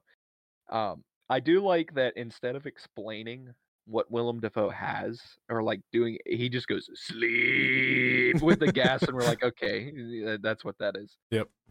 So we get that scene. We're not so different. Whenever Spider-Man's like, no, they do encounter each other again because of the burning building. Oh, that's right. That's and then the climax. Yeah. So later on, there's a burning building, and we get some scenes of Spider-Manning. There's also some scenes that we kind of neglected to talk about where Peter's hanging around MJ and he saves her, and you get that famous kiss that's in the movie. Yeah. Let's get back to the fun stuff. Willem Dafoe. So he's in this burning building, and Spider-Man's bringing his people out, and we talked about this a little bit earlier. You hear the screaming, and it's revealed it's him. They have this awesome fight, and I just want to say that I love how brutal some of like the swings are between the two of them. Yeah. Like they are like dumpster truck punches, and we see that in No Way Home too during the fight with Tom Holland and Willem Dafoe, where for some reason they just fight with this like intensity. Yeah. For each other, and it's awesome. I can't remember how does that scene how does Goblin get away, or how does that I can't remember how that scene turns out. The one in the fire? Yeah. So he gets cut. I remember his arm gets cut by one of the goblins. It's like a razor pumpkin bomb or something. I don't exactly know. And then there's like a explosion or something, and that's how he gets away. I think it's weird. Does Peter just escapes, right? Yeah, pretty much. Just gets out, and that leads us into Thanksgiving. Yeah. Which is honestly, it might be one of my favorite scenes in the movie for like building to the climax. Mm-hmm. Which, so basically, same day. Imagine that being your Thanksgiving, by the way. Like, how your apartment building burns down. Anyway. Had to beat an old lady with a stick for these cranberries. Yeah. Excuse me. But Norman shows up. I like the transition that they do for Norman getting to the apartment, because he's like coming out of like a daze, like kind of letting the goblin is receding as Norman comes back out. I don't mean to interrupt you. I just want to like before I lose that train of thought on that. I love how they do that he just like comes out. And you could see during the scene, and I know you'll talk about it, where you could see the goblin like peek out for a few seconds. Yeah. Willem Dafoe does so much acting with his face. Yeah. Okay, go ahead. My interruption's over. I'm sorry. So he shows up to Thanksgiving at Harry and Peter's apartment. And of course, you know how you can tell that he's gone nuts as he comes through the door and he's like, Aunt May, I brought fruitcake. Why would you do that? Why would you bring fruitcake? Anyway, I don't even remember bringing fruitcake. I forgot what he brought. Yeah, he brings fruitcake, which, let's be real, that goes in the trash. As the SpongeBob Christmas special claims, everybody brings fruitcake and they pretend to like it. No, you're right. But Peter gets into the apartment a few minutes after Norman gets there, and everybody's like, "Where's Peter at?" And then he's kind of like hiding in his room, trying to not let anybody know that he's in there, as his arm is still bleeding. We still don't believe it. There's a drop of blood that falls off of Peter's arm, hits the floor, and Norman's like, Yeah, I even if he has superhuman, like, Yeah. that's a little strange. It's a drop of blood. I don't even know like how much sound that would even make. I don't know. Imagine you ever have like a leak in your ceiling? Yeah, but I feel like that's different when it's like one drop. I don't know how much, You might not notice it for sure. especially with a window open to New York City. I Yeah. don't know if you would notice the drop of blood. Yeah, but we also get like in that scene when he hears the blood hit the floor, you get that scene where like his facial expression changes and you're like, that's the goblin right there, because he squints his eyes and he starts looking around. He's like, that's suspicious. His eye like kind of changes too. Like I don't want to say it goes crossed, but even later on when he does it again in the climax and his eye like goes crossed, is I love how Willem Dafoe does that. Yeah. Anyway, um Peter comes to the front door. He's like, I got cranberries in like a can. Had to beat an old lady with a stick to get these. As he sits down, and one of the things I do want to mention about the scene is all the different colors that the characters are wearing. So Peter is wearing green, and Norman is wearing red and blue, and then you have Harry, who is wearing a green shirt with a red tie, and I think it's the costume or the like outfit design for the film is really speaking volumes in this scene. Kind of giving you off that variation and that what do you call it? It's that like Subtlety, yeah. yeah. Of like all the characters kind of clashing, and then Aunt May sees Peter bleeding through his shirt because he didn't have time to, I don't know, like super glue his arm closed or anything. Could have just webbed over it. He's done it in the comics anyway. So Norman sees the cut, looks in his head, and he's like, how'd you see you got that cut? And he's like, bike messenger knocked me down. And we get this scene where immediately after that, Norman's like, I gotta go. Got shit to do. I really like that because a lot of movies would he would be like, huh, that's interesting, and it wouldn't be revealed until later on that like he would like figure out who he is. But I really liked just from that he's like, you're definitely the guy I hit with my razor blade earlier today. Yeah. So he's like, I gotta go, and Harry's like, what do you mean you gotta go? You just got here. He's like, shit to do. Don't like your girlfriend all that much. Later. Yeah, he's like screaming about MJ, and like everybody in the apartment can hear it. And Harry comes in, he's like, "Oh, I'm lucky if I'll be half the man my father." Blah blah blah blah. And then MJ leaves, and everybody's pissed. It's just a terrible Thanksgiving all around. Yeah, definitely one of the Thanksgivings of all time. Do you think Uncle Ben could have brought it back together if he was still alive? I don't know. Everybody. not when you have Dr. Jekyll over there. I don't know. I feel like he could have convinced Dr. Jekyll. Uncle Ben is very convincing. Let's just talk about the climax. Fuck it. We're already pretty much here. Yeah. You got brief moment. Aunt May almost fucking dies. Anyway. Oh yeah. Goblin decides to like bomb her house and not follow up on it. Yeah. I think it's just that thing of like, I know who you are. Yeah, I guess. we get that scene with him with the goblin's mask on like the head of a chair, and he's like, I can't, like Norman's like, I can't do it. I can't fight Peter. And then the goblin's like, you attack his heart, Norman. And then we get that scene of Aunt May's house exploding. You know, in the second one, she loses her house. Yep. So here's my question. The holes just glossed over. He blew half of the house off of the fucking side. Like, it's gone. That's the reason she lost the house. It's really expensive for the home insurance. Is that what it is? It's gotta be. It should be. I feel like goblin destruction by pumpkin bomb should be covered somewhere under. Well, like, it's not like it's not like the Avengers where you have like Avengers insurance, you know. I guess, but like if somebody throws a fucking hand grenade in your house, I bet your insurance will cover it. Yeah, that's fair. So Aunt May's in the hospital, and Spider-Man's like, "All right, I gotta fuck this guy up." And the Green Goblin does that like kind of classic comic book thing where he kidnaps the love interest, Mary Jane, and he has this like balancing act where there's what is a bus full of kids, right? And then that's the It's usual thing. It's always it's a bus full of kids. like a what do you call it? Like a trolley car on like a cable, like a cable car. Yeah, it's that's been done. And I get that this is probably the first one that really did it, but like Man of Steel did it. There's so many movies did the bus full of fucking kids. Yeah. Gotham did the bus full of kids. It's so anyway, there's a bus full of kids or MJ, and um Willem Dafoe is like, now you gotta choose.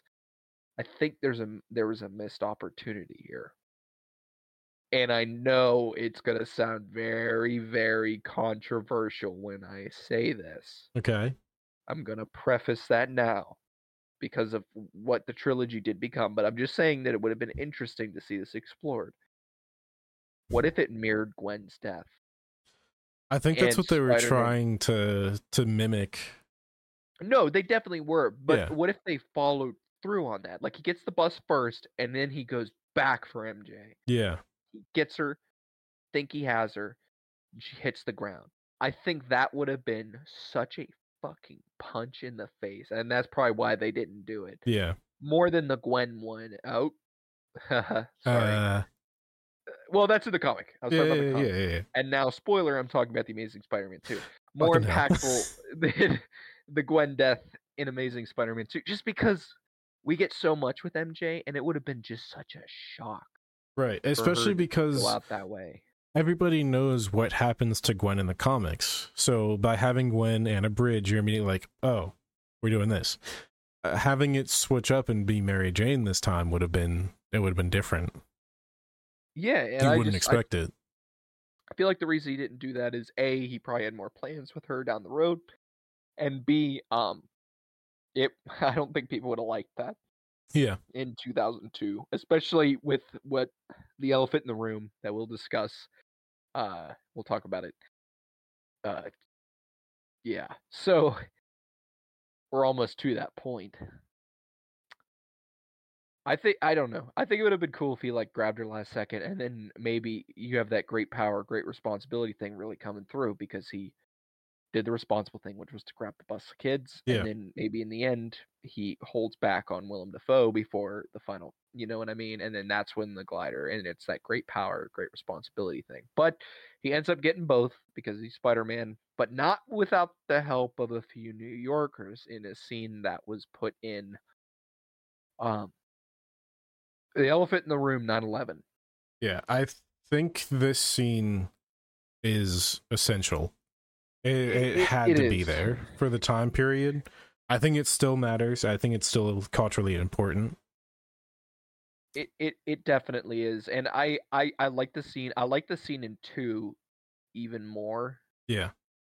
Because of the depth it kind of holds in 2, which we'll talk about it. But in both of the first and the second movie, you have these New Yorkers who kind of get together. And again, Spider-Man, it's a New York story. Spider-Man is a New York hero.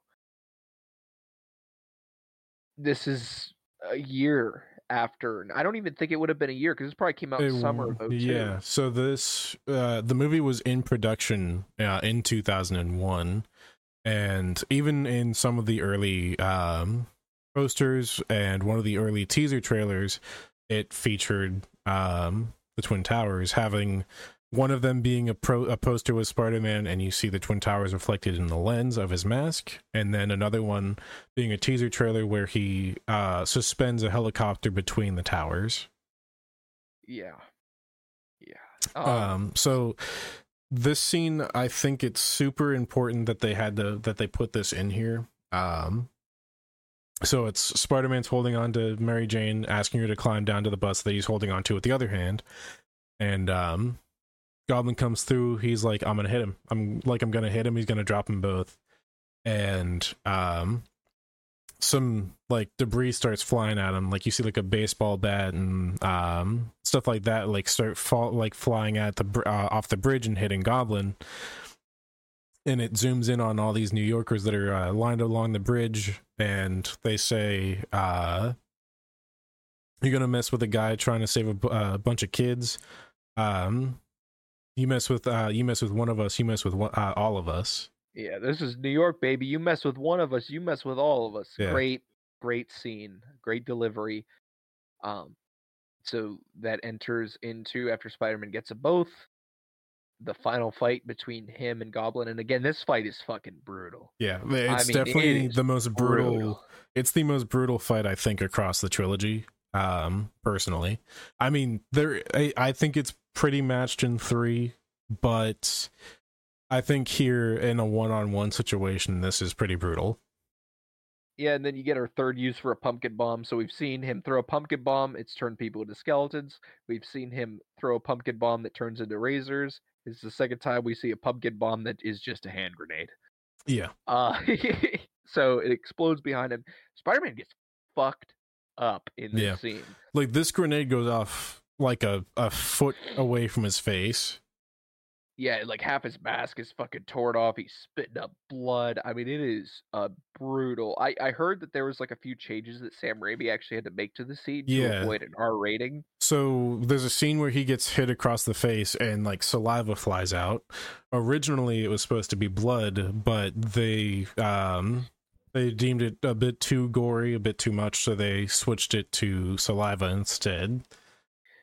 Yeah, it is a brutal fight, and Spider-Man eventually gets the best of him. And I love this fight because it's not like, it is hand-to-hand for a lot of it, but then Spider-Man uses webs. Yeah. And he like pulls shit down on him. I love when he like hits him, then he uses his webs, yanks him down to his knee, hits him again. That's awesome. Yeah. That's from a comic. That is not like, because a lot of superhero movies, it just ends up being like two guys punching each other, kind of. Yep. I love him using his powers here and like doing all that cool shit. It's awesome. And Willem Dafoe like panics. He's losing the fight. He's like, wait, it's me. And he pulls off his mask and he's like doing this monologue. And like for parts of it, it seems like it's Norman. And for parts of it, it seems like it's Goblin. You can't really tell. And then we find out that Goblin is still motivating his decisions. Yeah. He's like sneaking on his arm. For audio viewers, I'm doing it with my arm. And he's like pushing a few buttons and it's activating this glider.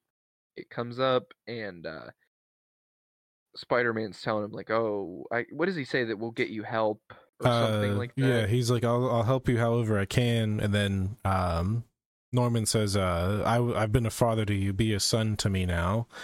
And Peter looks at him and says, "I have a father. His name was Ben Parker." And that's when the Goblin fully takes over in that moment. Says, "Godspeed, Spider-Man," as the blades pop out of the glider and fly at him. As Spider-Man flips over it, Goblin goes, "Oh," and gets impaled by his own glider. Yeah, and I love Willem Dafoe's acting again. That scene, his eye goes cross again. "Godspeed, Spider-Man." His voice changes. The glider comes out, and then it goes back to Norman for a moment. He goes, "Oh," Yep. It pierces him, and then Norman gets the last word. He says, "Peter, don't tell Harry," and drops onto the glider. This line is going to cause a lot of problems for me in the trilogy. Anyway, it's a great line, great delivery. Don't like some of the execution with that line. So Peter takes his body and just sits him on his couch in his apartment. Maybe like just take him out of the goblin suit and like leave him somewhere. I don't know. It's weird. So Harry's, of course, he's there. He's like, "You pig fucker, would you do this to my dad?" And Spider-Man just swings away. Instead of, I don't know. And I get he's trying to keep the promise to Norman. Norman was the Goblin. He killed people. Anyway, I thought it's ridiculous. You were close to being one of his victims. And even if, he does do that and he does honor his wish, why isn't Spider-Man wanted by the police? Yeah. If he killed Norman Osborn. Because why would James Franco, and I guess the argument can be made, James Franco kept it quiet because he wanted revenge himself. That's stupid. Yeah. That's dumb as shit. It is. Like, James Franco's going to be like, "Yeah, I'll kill Spider-Man." Or he'd be like, "I'm going to tell Like, what did he tell the police happened to his dad? Like, he calls 911, hey, my dad's dead. What happened? I don't know. Spider-Man dropped him off, and he has, like, blade marks in his chest. Or he's just laying on my couch with blade marks. He's impaled. Like, what is the resolution? And I get it, I'm just nitpicking, but what is the resolution to that? Yeah. What does Harry do in that situation? On top of that, like, just imagine the whole interaction, like, after Peter's, like, sitting there, he's like, fuck, he just died. Guess I gotta rip this glider off of him now. It's not, like, I don't want to logic it away or anything, because, like, it's whatever. It's fine. So. Yeah, it is just a nitpick, but it is something that is an important nitpick because that plot thread will follow us through the other two. Yeah. So then we get the funeral scene, and MJ is finally like, "Oh, I love you, Peter," and he's like, "Go away." I can't tell you why, but I have reasons why I can't commit to this. Yeah, it's whatever. That's another thing in this trilogy. I'm just kind of whatever. Yeah. So he's like walking away, and he's like, "Who am I? I'm Spider-Man." You get the final swing in front of American flag, and we fade to black. Very good. Yep, and that's the moment that all the subtlety of the lights above me goes out the window.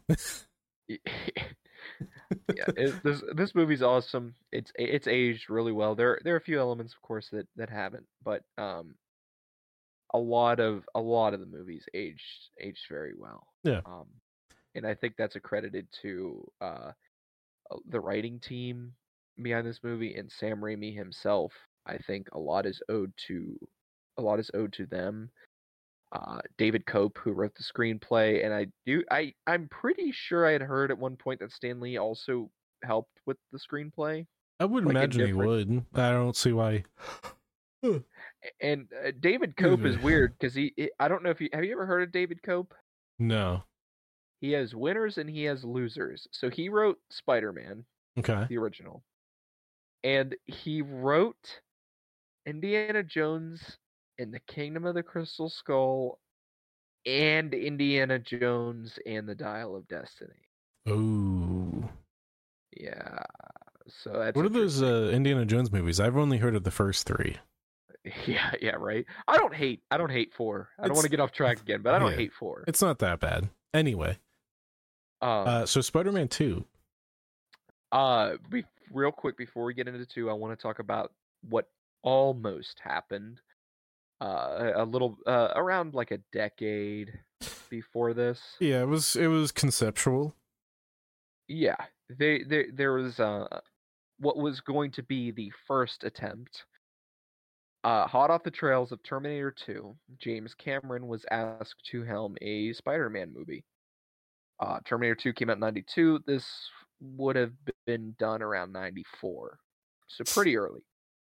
And they had some ideas, and James Cameron had a full-blown script at one point, or elements of a script that he had written with Barry Cohen and Ted Newson, who are pretty famous in the writing field. And I just want to talk real quick about the casting for this, and the fact that James Cameron was going to go right out the gate with an R-rated Sinister Six Spider-Man movie. Yeah. So I want to know what that script would look like. Yeah, me too. So the studio that was going to do this went bankrupt, and that's why it didn't happen. And then Sony acquired. I can't remember if Sony acquired the studio that owned Spider-Man, or if Sony just straight up acquired Spider-Man at this point. But there was another studio that is now defunct that had the rights, and they wanted James Cameron. He had two choices for Peter Parker and Spider-Man. He had Leonardo DiCaprio. Edward Furlong was the other choice, who was in Terminator 2. He was the kid. I don't know. Have you seen Terminator 2? Yeah. Was he supposed to be John Connor? Spider-Man? Yeah, is that who you're talking about? Oh, the kid that was going to be John Connor. Yeah, he wanted Edward Furlong. A casting choice that I don't know. I think I kind of want to see a universe where this happened. Kevin Spacey as Norman Osborn. I don't hate that. I think that could have been pretty good. Yeah. Nikki Cox as MJ. Uh, Bill Paxton as the burglar. He had 2 picks for Jonah. Both of them wouldn't be J.K. Simmons, but I think that they both could have worked. He had Michael Douglas and Arlie Ermy, the drill instructor from Full Metal Jacket. I think that actually would have been kind of good. I think so too. I think that would have been good. He had Katharine Hepburn as Aunt May, Michael Biehn as Sandman, Lance Henriksen as Electro, and my favorite casting on this list, Arnold Schwarzenegger as Doc Ock. Wonder how that would have been. It's interesting because Doc Ock has never really been like a physically no, fit he's a character. Fucking nerd. He's always been like just an average dude, maybe a little overweight. A nerd. But like I had mentioned, it was going to be rated R. James Cameron apparently, according to sources, had written a sex scene between Peter and MJ on a web above the Brooklyn Bridge that was going to be like actually like not a cutaway, like actually show. Very strange. Very strange. Would have been interesting to see, but it just didn't end up. It didn't end up going through. Yeah. So let's real quick. Or went out for what could have been a fever dream of a Spider-Man movie. That, and let's do our characters that were introduced in the first movie. All right. Aunt May. We're doing a tier list for our audio listeners, by the way, and it's just a bunch of the characters. Yep. Aunt May, I'd say B. Yeah, I'd agree.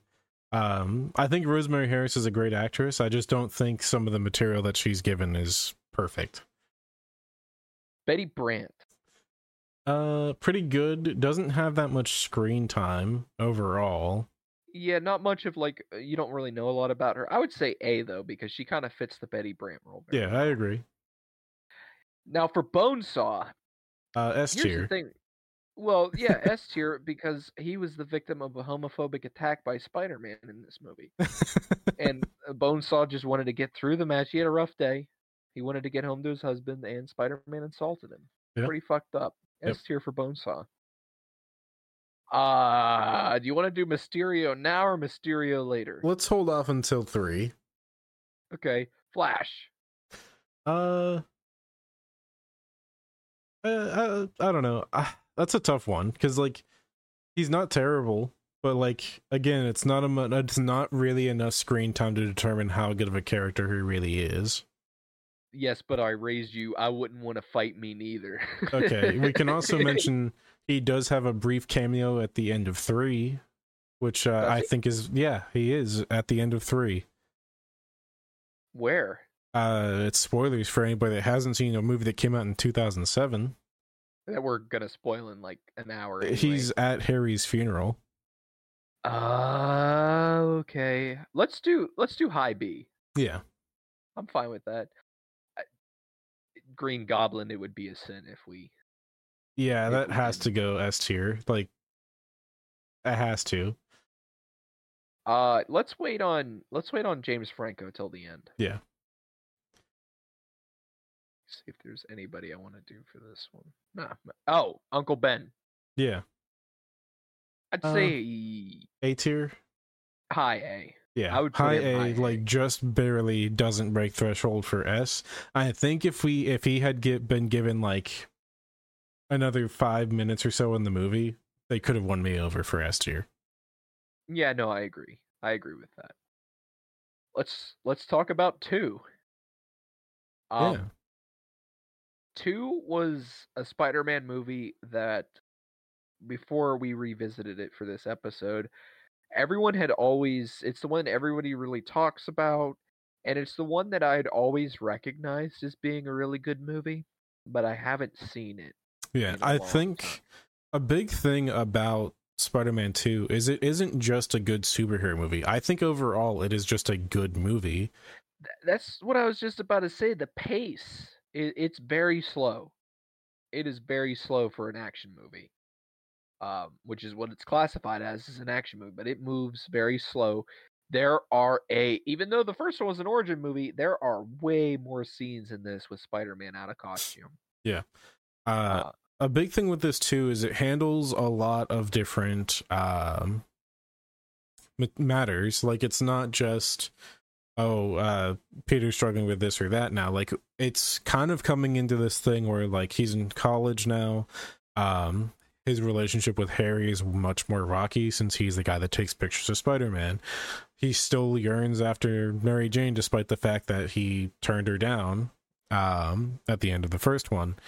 And it all kind of comes around to balance. It's something that I think early on in your adult life, like, we all kind of struggle with balance. I think right now you and I are both struggling with balance. So we definitely are.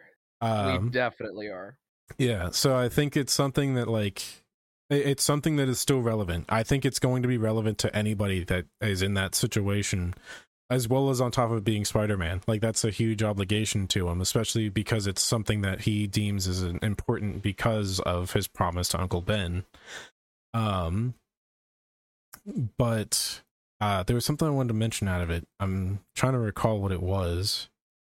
Well, I'll bring it back up if I remember, but... Okay. This one does deal with a lot of very complex themes. It ascends just being a superhero action movie. I mean, it really does. There's a lot of stuff in this that is very serious. It's very grounded. I would say out of the trilogy, Doc Ock is probably the most sympathetic villain. Yeah. Also, Alfred Molina portrays the character perfectly, in my opinion. Yeah, I love the look. I love the look of the arms. I think they aged perfectly. There's only a couple of scenes in this movie where the CGI kind of looks like fish paste or rubber. The rest of the time, it looks awesome. Yeah. On top of that, the costume design for Doc Ock, I looked into it. Apparently, it weighed like 120 pounds. Yeah, and like weren't a couple of the arms CGI, and then one was like puppeted. Two of the arms were puppeted, like were operated by puppeteers, and then two, they were physical, but they were usually done with CGI, and they would just be there for like static imagery.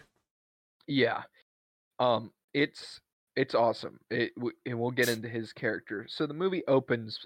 Peter's struggling, gets fired from his job as a pizza delivery guy because he's doing Spider-Man shit when he should be delivering pizzas, and that kind of sets us on to what the tone is going to be for this movie. That and the 5-minute long opening credit sequence. Yeah, which before we forget to mention is like very heavily stylized, and it uses like artistic depictions from scenes from the first movie, which is really cool. Yeah, and I like those like really long opening credit sequences, but like part of me misses them, and part of me like is kind of glad that they've kind of gone the way. I don't mind a credit sequence, but there were a lot of like really long ones in the 2000s. Like all the X-Men movies from that period. I was about to say, like, all the X-Men movies. Like, even the other day, I did throw on X-Men Days of Future Past just to just to watch it a little bit. I didn't watch the whole thing. I only watched like the first like 40 minutes or so. But the opening for that movie, insanely long, and it's like the last time that really happened. Like 2014 was like the last time that we got like long intros. I love Days of Future Past. But yeah, you have that cool opening scene, and then he gets fired from his pizza job. You get that iconic pizza time line where he delivers it, and his life's just falling apart. He owes rent in the place he's living in. Aunt May's about to get evicted from her house. Yeah, and MJ's kind of go ahead, sorry. We also get like the whole thing with Harry, because he goes to Aunt May's on his birthday, and this is like, I think one of the saddest things of the movie is he walks in, they're all like surprised, and he's like, what's the occasion? Like, I feel like that's partially a joke, but at the same time, I feel like he also kind of forgot that it was his own birthday because he's so busy. I feel like he did. And then we get like this whole thing with Harry, who he's like, At first, they seem fine. They're chatting like normal. And then, of course, as soon as like anything comes up, he's like, "You still taking pictures of Spider-Man?" And he's like, "Well, yeah, that's how I make money." Yeah, Harry again in this movie, he's moody, and I get it, and he's pissed because Peter Parker takes pictures of Spider-Man, and Spider-Man's guy killed his dad, and I don't want to reopen that wound. But again, this is like a plot thread that follows throughout the trilogy, and I just think it's one of the biggest things in his trilogy that just does not work. Yeah, with the way it's set up. We're introduced to Alfred Molina's character very early, and I love the scenes with him before the transformation. yeah, There's something about the newer iterations of Doc Ock, and they do it in the PS4 Spider-Man 2, where they give you so much of him before he turns yeah. that it makes it so tragic. That's one thing I like too with like his introduction is, you know, he sees Peter for the first time and he's like, "Ah, Dr. Connor's student, brilliant but lazy." I love that line so much because it's like in that situation, you don't know what everybody's going through. So like him saying that, Peter's like, that kind of like, it sucks, but at the same time, like, he doesn't know he's Spider-Man. He doesn't know what he's doing outside of just his classwork. So it kind of gives you some insight into that. And then I like the way that Peter kind of tries to turn away from that, and he's just like, "So this is the thing you're working on," and like you get so much passion out of Alfred Molina's performance here, where he's just like, "Yeah, this is it," and they have like this super long like dialogue where we're talking about all the theoretical parts of it, and it's a really good scene. Yeah, and you get introduced to the idea that this guy could kind of be like a mentor role for him, and the reason he builds the arms in this is very interesting because in a lot of iterations, Doc Ock builds the arm because he's got some kind of disease that's going to paralyze him. Yeah. Or like an actual purpose. He just builds the arms to help him with his experiments. Yeah, which is interesting as well because we were talking about it when we were watching the movie. When they first unveil it, you see like the project and everything that they're setting up, and then he unveils the arms. I feel like we're just sitting there with Harry, and Harry's just like, "What the fuck? What? I didn't know my funding was going into this." Or like, why aren't we selling that? Right. It's AI controlled arms, and they do go awry, but they go awry because the dude created a fucking sun in an apartment building. That's his big experiment. I feel like again we're gonna skip around a lot for this, but Yeah. his big experiment is he wants to create the power of the sun, kind of like Tony Stark's arc reactor in a way. Yeah. It's like something to what is it? It'd be like a new energy source that isn't like expensive to produce, which as we also joked about, wouldn't exist because the moment that somebody's like, "I came up with an idea that's cheap," and everybody would use it, that person would be dead. Yeah, you're not wrong. Maybe it was the government that fried the experiment. Don't come after us, we're kidding. So the experiment goes wrong. Of course it does. The inhibitor chip is fried. The glass shatters. It kills Doc Ock's wife. Spider-Man is able to stop it, and Doc Ock is knocked out cold and taken to a hospital. Yeah, that's another scene with Sam Raimi pulling out the eye stuff. Yeah, with the like his wife, like as the glass shatters, you see like her reflection through her eyes, seeing the glass, seeing her own reflection in the glass. That's it's a wild. really cool scene. It's really well done. He has another really cool scene immediately after that in the hospital. Yep. Which is probably the best scene or one of the best scenes in the entire movie, where Doc Ock is born and there's all these doctors and they're kind of smartasses, and the one's like, "Oh, anybody here ever take shop class?" And he's got the chainsaw and they're gonna take the arms off of him, and the arms kind of wake up a little bit before he does. Yeah, I like the way that they start like chopping and everything, and then they pause, they look up, and they see like one of the arms is like suspended in this little crane thing. It's like moving a little bit, and then he's like, "That's weird." Anyway, And then you get the full, like, Evil Dead POV camera flying around the room, people screaming, flying through the air, getting killed. A guy gets shoved up into a light socket. It's electrocuted.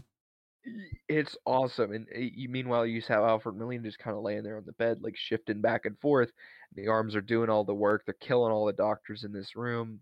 And he gets up out of the bed and they take his blindfold off and he's screaming. He's like devastated by what happened. And he's walking down the street. He's not wearing a shirt. He just got like this robe looking thing on. And this taxi pulls up and he fucking flips it. It's awesome. Yeah. I don't know how many of you are psychology students or anything like that, but one of my favorite details is the taxi that comes after, like, at him when he gets out of the hospital.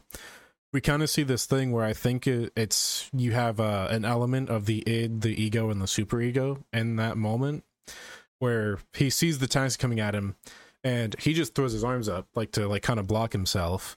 But the arms will take over and they flip the car for him. I think that kind of leads into it where like the id was like protect yourself, but the ego was like move the fucking car. Yeah, it's awesome, and every scene with him in this movie is golden. Meanwhile, while this is kind of happening, Spider-Man's reached this tipping point in his life where he's just like, I don't want to do this anymore. He starts losing his powers because he's unsure of if he wants this. Yeah, I think it's partially like a balance and it's a balance thing. Like he's kind of like I think Doc Ock, before he becomes Doc Ock, when he's talking to him, he mentions if you keep something like love bottled up inside, it'll make you sick. I think that's part of it. That's part of why he loses his powers. Yeah, and it's the whole. There's so much of the movie that's just taken up by that. While other things are going on, Peter's just kind of chilling. He's having a good life. You see this great montage backed up with raindrops are falling on your head. Great song, and he's walking down the street, and you have that iconic scene him eating the hot dog while a car's getting jacked or some shit. Yeah. Or was it a fire? I can't remember. You see like the first responders like driving by really quick, and he's just like, hot dog. Yep, just shoves the hot dog in his mouth. I love that. Yeah. And we. Okay. Go ahead. No, you. Okay. So we kind of come around to this scene where like, he's kind of, there are moments where he sees something happening. Like he leaves his class after Dr. Connors is like, good work today. And you see like this guy getting like mugged and he's like, I can't really do anything about that. And then it comes to a bit of a head when he is like walking down the street one night. There's a fire. Oddly enough, a fire in the first movie and the second movie where he's like, I gotta go help people. But he doesn't have his powers and runs in. Fun fact about this scene, all the fire and the explosions in this scene, practical, super dangerous. But he runs in because somebody's like, kid's trapped on the second floor. He runs in to go save him. I actually love this scene. Just like, because it's not like at that moment you're not watching a superhero movie where it's a guy running in to save somebody. It's just a normal dude running into a burning building to save somebody, and it's very different. It's a juxtaposition from the first movie where you just see him fly out of a room with a baby in his arms. But then like he gets the kid out, and you have the scene where like the cops are like, or the firemen are like, super brave of you, and then you get it's background dialogue where one of the guys says, yeah, poor soul got stuck on the 8th floor, he didn't make it out. And he kind of gets this moment of like, if I had my powers I could have saved them both, yeah, and it's that thing where he's trying to decide if his life should be dictated by Spider-Man or Peter Parker or both. One of the best quotes is right after that scene, he's like, am I not supposed to have what I want? Yeah, it's hard. Yeah. It honestly is. It's a lot like, oh, I just had it and I lost it. Fuck. Oh, it's what Uncle Ben was telling him with that responsibility thing, and it's there are certain decisions that you have to make, and favor of like personal responsibility over what is convenient or what you know what I mean. Yeah. So Doc Ock's robbing banks. He needs money because he wants to make another sun thing out of an element called tritium. Yeah, which is a real world element. It exists. I believe it's tritium. I might be mistaking it. Tritium, as far as I know, is used for making night sights for like guns. I don't know. It's not its own element, but it's a rare and radioactive isotope of hydrogen. Yeah. So it's not like one of the made up Marvel shit like vibranium. Yeah. Or steel. It's not quite. Wait, what? It's not quite used the way that it would be in real life. And it also is not depicted the same way because it's like a little sphere. Yeah, it's like a little ball of metal, and he needs it for his son. Apparently, Oscorp owns the majority of it in the world, which is like a ball about this big. If for audio listeners, it's a, I don't know, what'd you say, like a little bit smaller than yeah, I was gonna say a little bit smaller than like a soccer ball. Yeah. Yeah, and it's like the thing with Lex Luthor owning like the universe's supply of fucking kryptonium. Like it just all floated to Earth, I guess. Yeah, I guess so. Billions of miles away, and Lex Luthor gets anyway. So he needs money because he's trying to rebuild his sun thing. I don't know where he's gonna like do a transaction. He's got arms attached to him, but anyway, he needs equipment. He needs whatever to build the sun, and he's robbing a bank. And it just so happens that Peter Parker and Aunt May are there. Is this? This is before he gives up his powers. Okay, so we're doing this backwards. Yeah, a little backwards, but it's fine. The bank scene's awesome when Doc Ock's robbing the bank. He's like throwing money at him, and all the money is like these like ancient coins. And I looked it up, and apparently there's going to be like a scene of dialogue explaining it, that somebody found a wrecked pirate ship. Yeah, full of gold. There. Yeah, like these gold pieces. But anyway, it's funny. Joel McHale is there. That's all. That's what I was just about to say. Joel McHale plays a very comedic banker who's just like a dick to Aunt May and won't let her have a toaster. Yeah, the that only applies with the deposit of like 300 or more. It's really funny. He's like trying to steal a coin at one point during the fight, and Aunt May like hits his hand. Like an old lady, like old teacher, like disciplining a student, like smacking their hand with a ruler. Yeah. Ow. This is, yeah, ow. This is where some of the first little wonky CG in the trilogy comes in during the fight, especially when they're going up the building. They look like rubber. Yeah. For a fuse. And I know it's old. I get it. CGI was still coming into its own. It's just hasn't aged well. That's all. Yeah. Not to say that the bank scene is still not iconic. It's awesome. Alfred Molina's performance, he's kind of snarkier now with it. Butterfingers. That's what I was just about to say.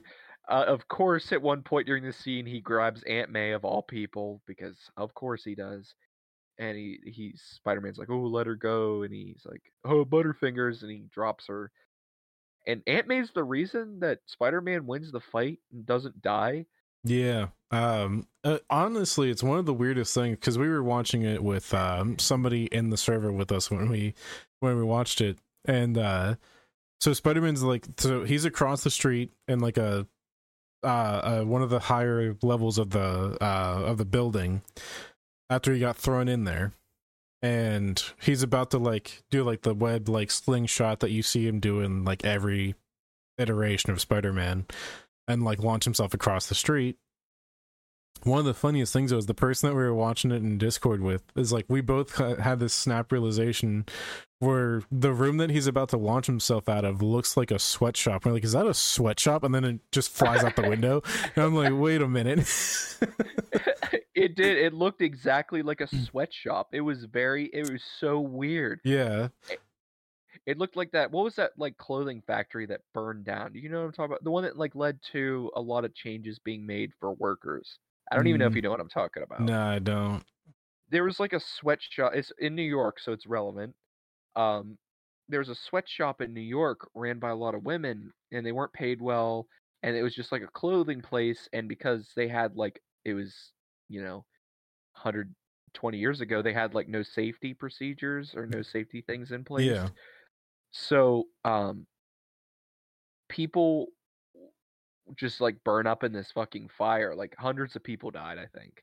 Jesus Christ. It was crazy, and it like mirrored that. Like it looked like a sweatshop in like up in a high rise in New York. Like what? Yeah.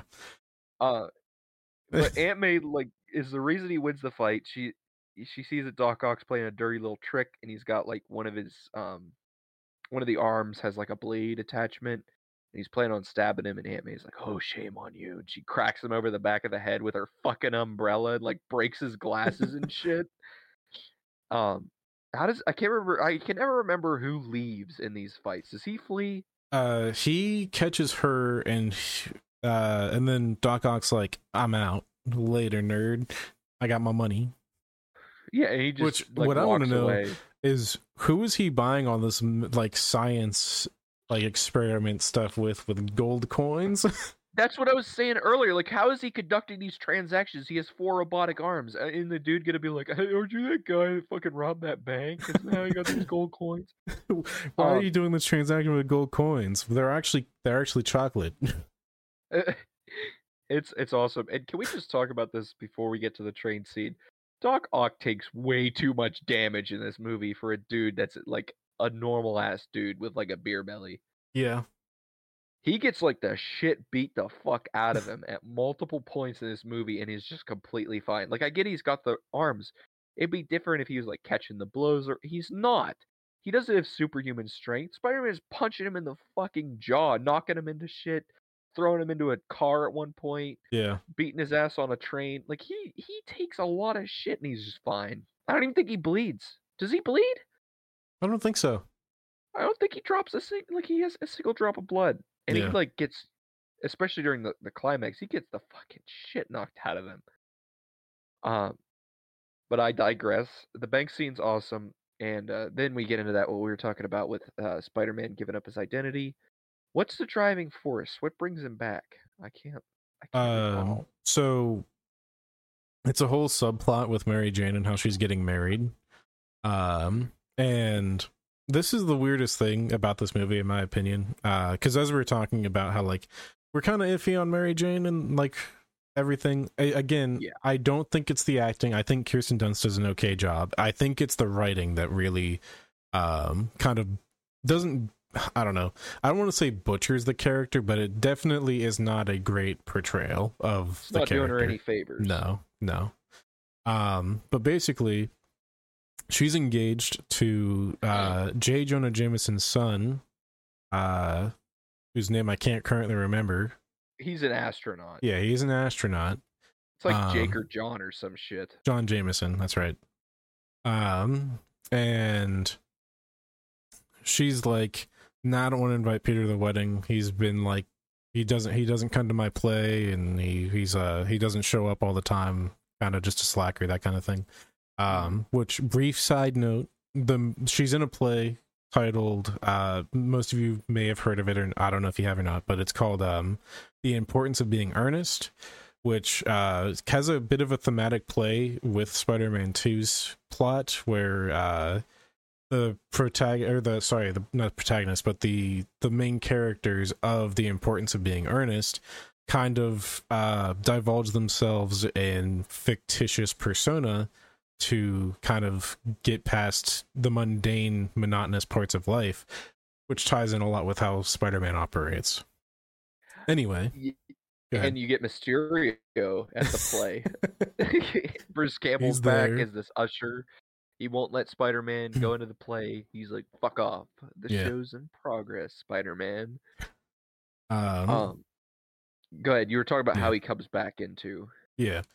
So Mary Jane is like, Peter is all over the place. Basically, while he isn't Spider-Man anymore, he's like, "I've changed. Like, I'm trying to do better, all this." And she is like, "I don't want to hear it. I'm out." she gets this idea, this little inkling in her mind, and is like, I'm gonna see him. So they're at this diner, and she's like, you have changed. How do you feel? And he's like, at this point, he's like, I had to become Spider-Man again. Like, it's in his mind, but he doesn't have his powers back yet. And she's like, you're lying to me. You do love me. And then he's like, nuh-uh. She's like, kiss me. And then as she's going in for the kiss, his spider sense goes off. And a car flies through the window because Doc Ock is throwing it at him because he was like, hey, need to find Spider-Man. And Harry was like, you find him, I'll give you tritium for your little science project. And he's like, I bet. He's like, find Peter, he knows Spider-Man, yada yada. So car flies through the window, spider sense kicks in, saves Mary Jane. He's like, you tell Spider-Man to come to the clock tower at like noon or whatever the fuck, I don't know. Or else I'll like peel this girl's skin off or something. I don't know, something funny. I will peel the flesh from her bones. He's like, okay. If he needed to know where Spider-Man was from Peter, why would he throw a fucking car That's at him? what I've wondered that for so long. I don't care anymore. The movie's got a movie. I need to get information out of this guy. Let me throw a fucking car at him real quick. Oh, fuck, he's dead. And also, how about, like, I know Harry wants revenge or whatever, but this guy robbed a bank. He killed a bunch of doctors. Let me just tell him to go after my best friend. Yeah. Like, how fucked are you? Like, I know you want revenge, but Jesus Christ. Also, nobody really talks about Doc Ock, like, until the bank robbery. No one talks about an OR of doctors just murdered. Yeah. So how bad New York was at this point, I guess. But Jonah has the spider suit, and we watched the version without the scene, but there's a really cool scene that was deleted from the theatrical cut where Jameson puts on the suit and he's like role playing as Spider-Man. Really funny. But Jameson's kind of sitting there, and he's got some great shit in this movie that we kind of glossed over, like coming up with the name for Doc Ock, and they're like Dr. Squid or Dr. Strange. He's like, oh, that's good, but it's taken. Yeah. Great nod. That's another thing. The pizza place that Peter's working for in the beginning of the movie is on Bleecker Street, so there's 2 Doctor Strange references in this movie. You could just tell that Sam Raimi wanted to do a Doctor Strange movie. And look at that, even all this time ago. Yeah, I mean, he wanted to do one really bad, which is a character that's right up his alley. Yeah. And Jameson's kind of lamenting over everything, and you get this like humanity in him where he's like, we kind of need Spider-Man right now. Yeah, I drove him away.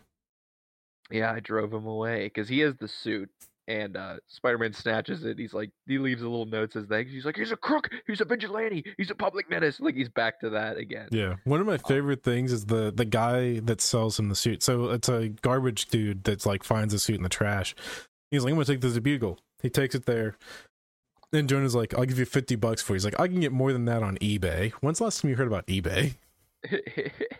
And then on top of that, more for that on eBay. He gives him $100. He still would have gotten more on eBay. I know.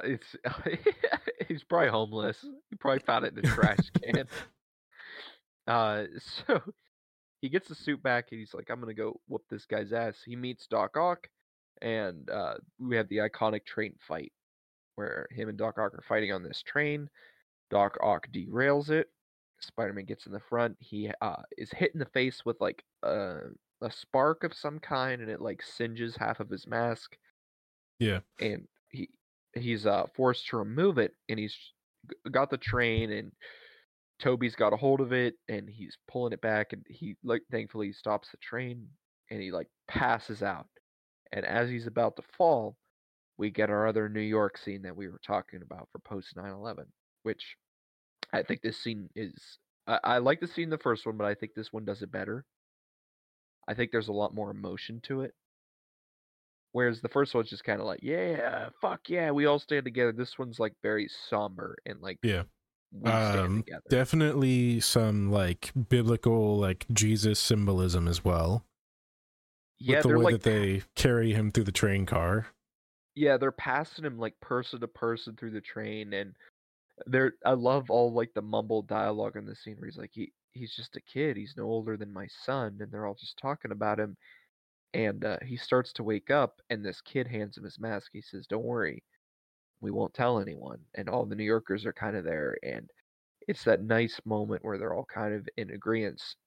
And I kind of painted this whenever we were watching it. I was talking to Keegan about it, how in real life FDR was in a wheelchair, and the press refused to take photographs of him in his wheelchair. They Yeah. would only take pictures of him when he was like sitting in a chair or something like that, out of respect for him. And I like that all the New Yorkers on this subway or on this train car, sorry, are in agreement that they're not gonna say anything. That they all seen his face, they know what he looks like. It doesn't matter.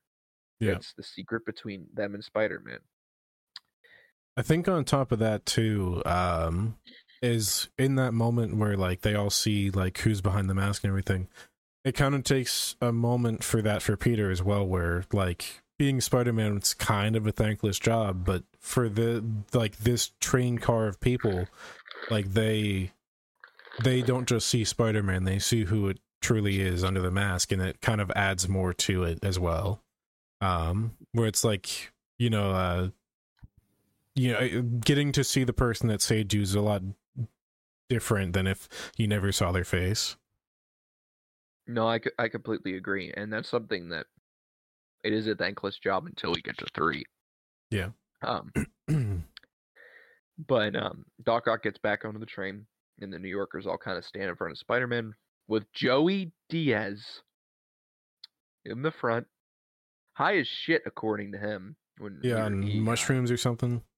Something like that. I don't know. It's hard to tell with Joey Diaz, but like the moment that you told me, I was like, "What the fuck?" And then, like in the moment, you like watch the scene again, and you see his eyes, and he looks like he's like out of breath, and he's like, and you're just like, "Oh my god, so high." And he's like, "You want to get to him? You got to go through us, New Yorkers."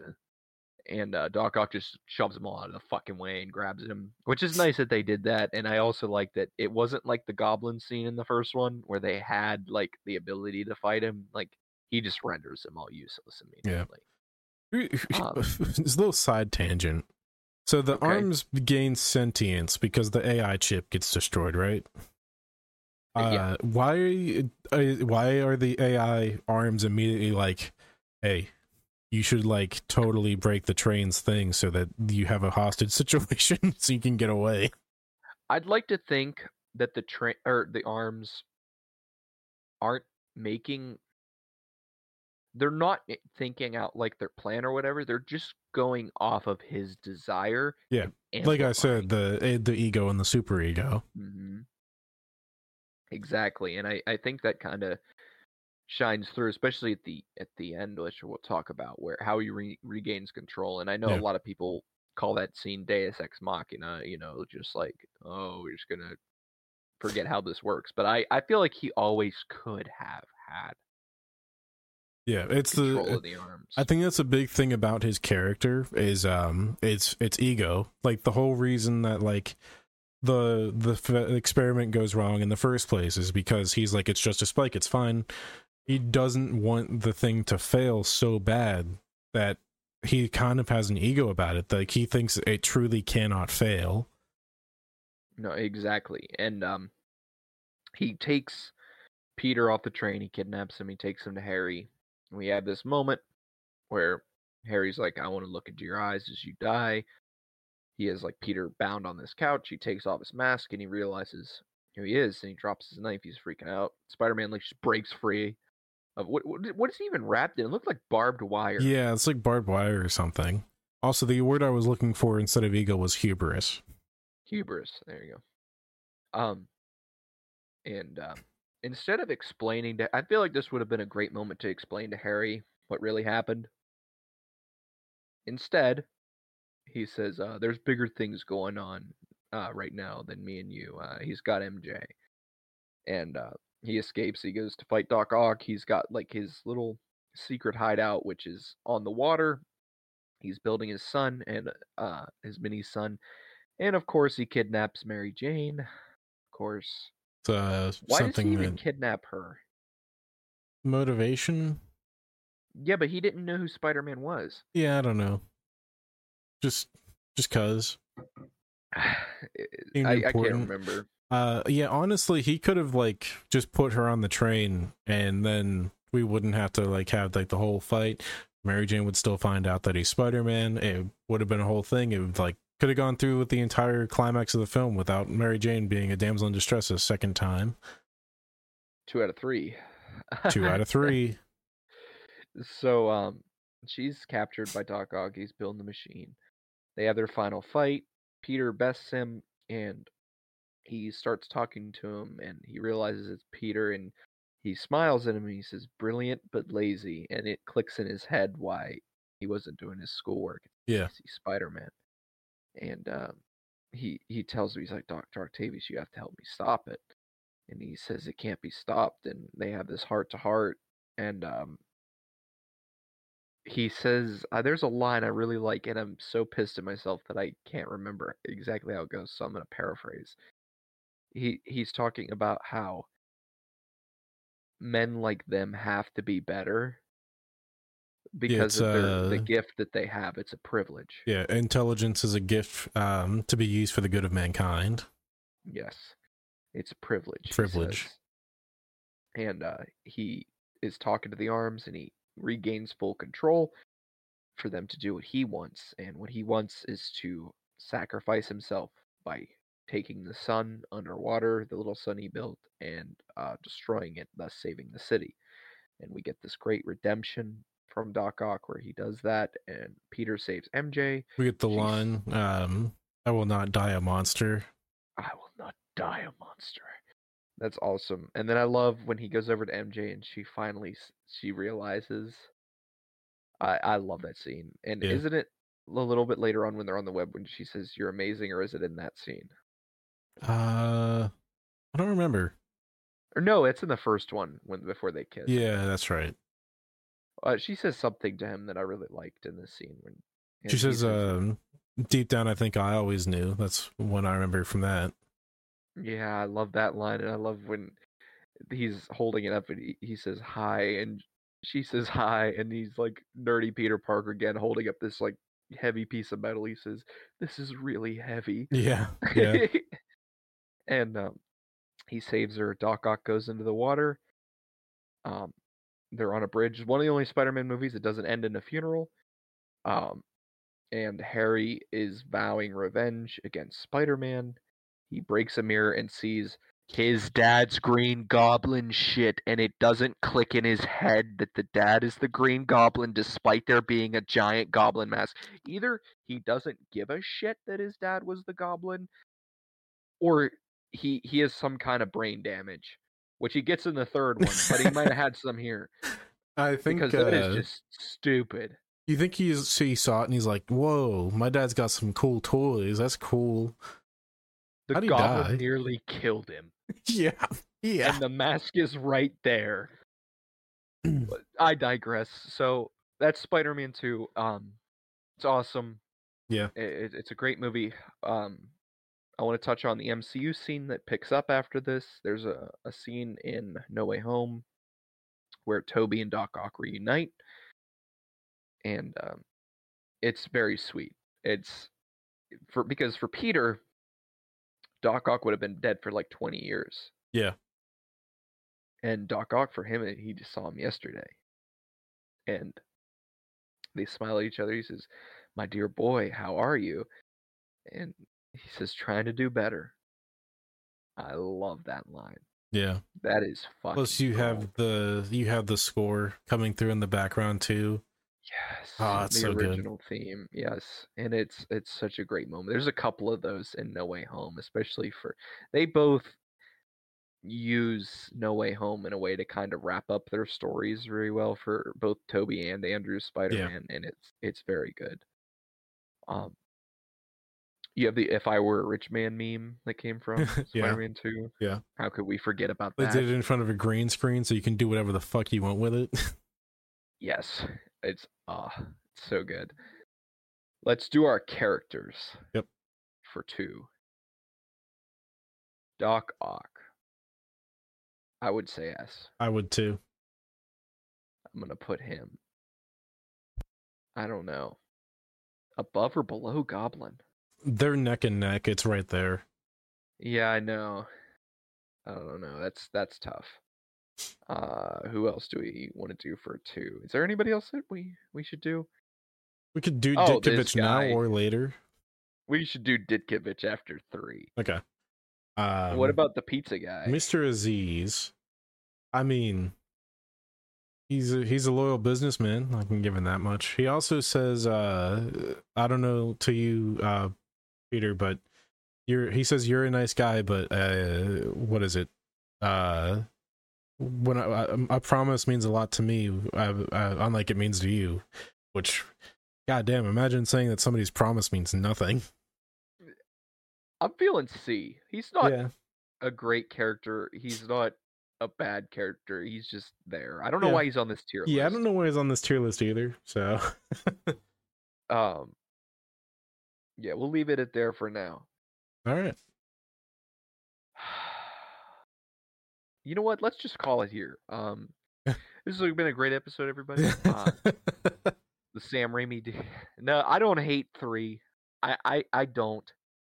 There is a good movie in there. Yeah, it's just a shame that you have to scrape out the stuff that isn't good. You have to scrape out Venom's black liquid shit that's all over the fucking movie. Yeah. Yeah. There's audio listeners, the look on Keegan's face when I said that was priceless. It's definitely a plague on this movie. It weighs it down so much because to get into some of the pre-production stuff, originally for 3, Sam Raimi wanted to do Vulture and Sandman. He wanted to do both of them. He ended up, like, whenever he was going to do a 4th one, too, he had moved Vulture from 3 to 4 as well. Yeah. And he had John Malkovich penned to play him. But what Keegan's about to talk about here is the other black sheep of the podcast, nearly as bad as September 11th, which is Venom. Anyway, so during early production of Spider-Man 3, the studio wasn't really a fan of Vulture. They thought they couldn't really get a good connection out of between Peter and Vulture. They couldn't really figure it out. Sam Raimi still wanted to do it, but the studio was like, we think you should change it. And one of the producers, who I am going to name, because there's a lot of people that know this guy, Avi Arad, who personally, he's hit or miss. If you look at the stuff that he's helped produce, he's hit or miss. But he really pushed for Sam Raimi to do Venom instead of Vulture for this movie because it was a character that a lot of people liked. At least that's what he told Sam Raimi. But Sam Raimi was like, I don't really know the character all that much. I don't really want to do him. They wore him down. Eventually, he decided, okay, we'll do Venom. And a mistake was made. So that's an understatement. Yeah. I don't know anybody else's opinion on Venom, but I think we talked about it a little bit here. As far as Marvel Comics goes, like not just talking about the movie, not just talking about like cartoons or anything, as far as just the character in comics and all other forms of media, neither of us are really a fan of Venom.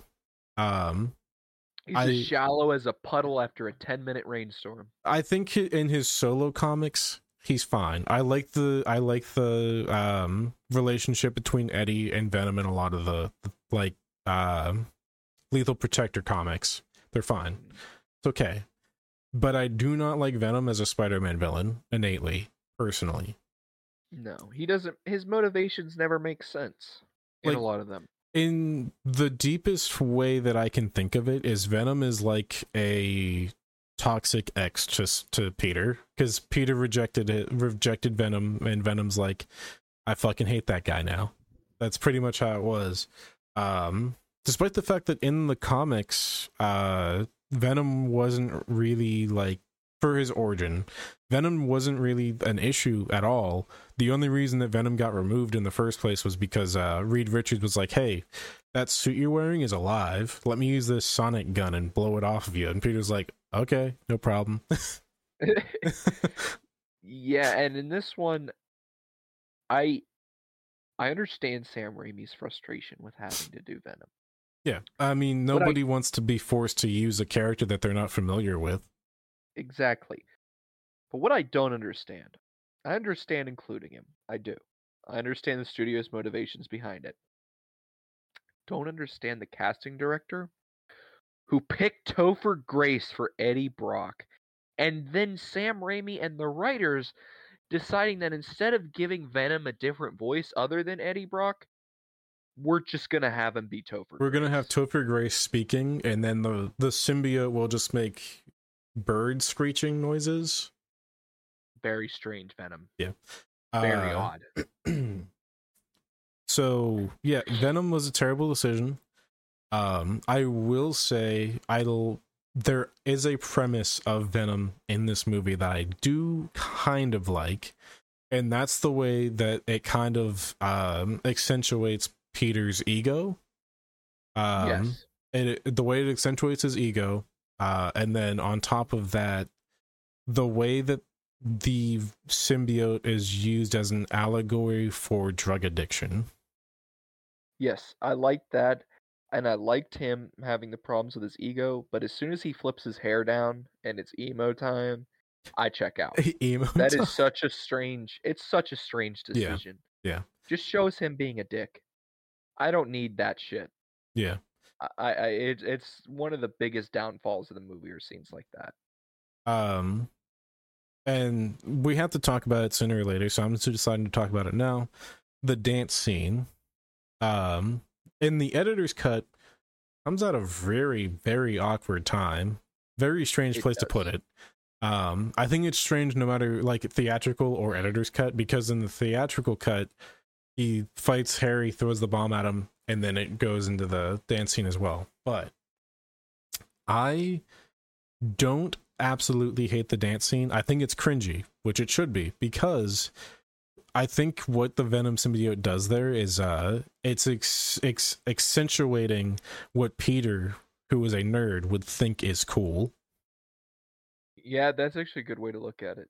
I never really thought about it like that. Yeah, because like he goes around and he's super cocky, very confident. I think it's because like as like that nerdy introverted kid, he never had that like confidence to do that, and as soon as he does, he's like, I don't know what cool people do. This is what it would look like, right? Wrong. Yeah, we'll get more into the Venom stuff. Let's talk about real quick how the movie opens. Yeah. We get another like giant fight. This opening sequence is way too long. It's like 7 minutes. At least it felt like 7 minutes. And I get it's recapping both the first and second movie, but we didn't need to see every little detail in the recap. It was not necessary. If you're gonna go in and see the third movie and not watch the first two, like, and I get like it would have been a while for like people who were seeing them in the theater, and it's cool to do like a little recap. But man, we didn't need to see like the Ditkoviches and it's not. Yeah. No, we didn't need that. Peter's getting ready. He wants to propose to MJ. He's walking down the street. He's cool. He's Spider-Man. He's got work-life balance. He's attacked by New Goblin, who is Harry, using his father's goblin gear that he saw when the goblin tried to kill him. I am sorry for the loudness for audio listeners, but Jesus H. Christ on a popsicle stick. What the fuck is that writing? Yeah, if you swerved your car because Michael decided to be loud, and you're now in a ditch, please contact 911. It's for dramatic effect, because it's just that some of the writing with his character is just so trash. It doesn't make any sense. It's not even a nitpick at this point. It's just bad writing. Yeah. He should have some kind of whatever. And he takes the goblin serum and he doesn't get insanity. So I don't know if he like tweaked it. It's not explained. Yeah, he's just kind of angry. But immediately he's taken out of the movie in this first scene. he gets Yeah, amnesia. I think there are moments throughout this film where you kind of, it snaps on you. You like, it clicks, and it's like, this was done because they had to squeeze Venom in. This was done because they had to squeeze Venom in. And like, it happens 2 times to both villains. You see it happen with Sandman, and you see it happen with New Goblin, where they both like, something happens to them, they're yanked out of the movie for another like 40 minutes or so because the movie has to do Venom shit. I'd like to know who the genius in the writer's room was that decided to adapt the Dawson's Creek episode into the fucking movie by giving Harry amnesia. What a dumb fucking idea. Yeah, we can't use you right now, so let's just give this character temporary amnesia that only goes back 3 months. Anyway, Harry's like cool now, because he's whatever. Mary Jane did a one-woman show and it bombed because she sucks at singing and she's depressed. and she refuses to just tell Peter that she got fired. Yeah, we'll get into that with whenever he gets the symbiote. Yeah. And then we get into the saving grace of this movie, and it's not Topher Grace. The saving grace of this movie, the golden egg, is Thomas Hayden Church's Sandman. What a great fucking bad guy. Yeah, one of my favorite things throughout the comics and everything is that Sandman is never truly a villain. I mean, like, maybe in like his first couple of stories and everything, but a lot of the time, if he's like committing crime, it's because he's just like trying to do something. It's the same thing that he's doing in this movie, where he's only committing crime because he wants to afford treatment for his daughter who has they don't say what it is, but I'm assuming it's cancer.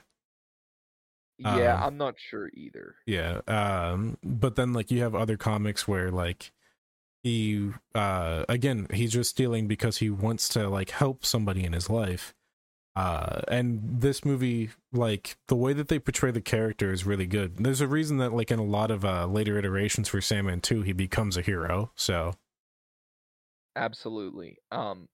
His character in this is so good. It's revealed during this because we need a reason for Peter to go after him later on, that he killed Uncle Ben, and then it's revealed later on that it was an accident.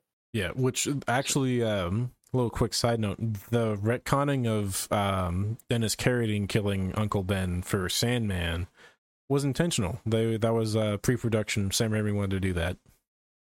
Yeah, and I think it does work really well, and I think it's a great decision to make, because then you have Peter with this guilt that he got the wrong guy. And then he's got this new target. And especially because he gets the Venom symbiote, it literally crashes on a meteor. A meteor crashes to Earth feet from where he is. And it happens. Oh my god. Yeah. So anyway, he gets the Venom symbiote because they needed a way to get it to him. And I don't think they wanted to go through the whole thing that astronauts brought it back and everything like that. Despite the fact that they had John Jameson in the last movie. Yeah. He was an astronaut. That traditionally in the comics brings the symbiote back. Yeah, I don't. So he gets it, and then we start getting the bad boy, and Sandman's trying to get money. He's robbing different places. After he falls into a particle accelerator thing in the middle of nowhere that's testing at 3:00 in the morning. Yeah. Whatever.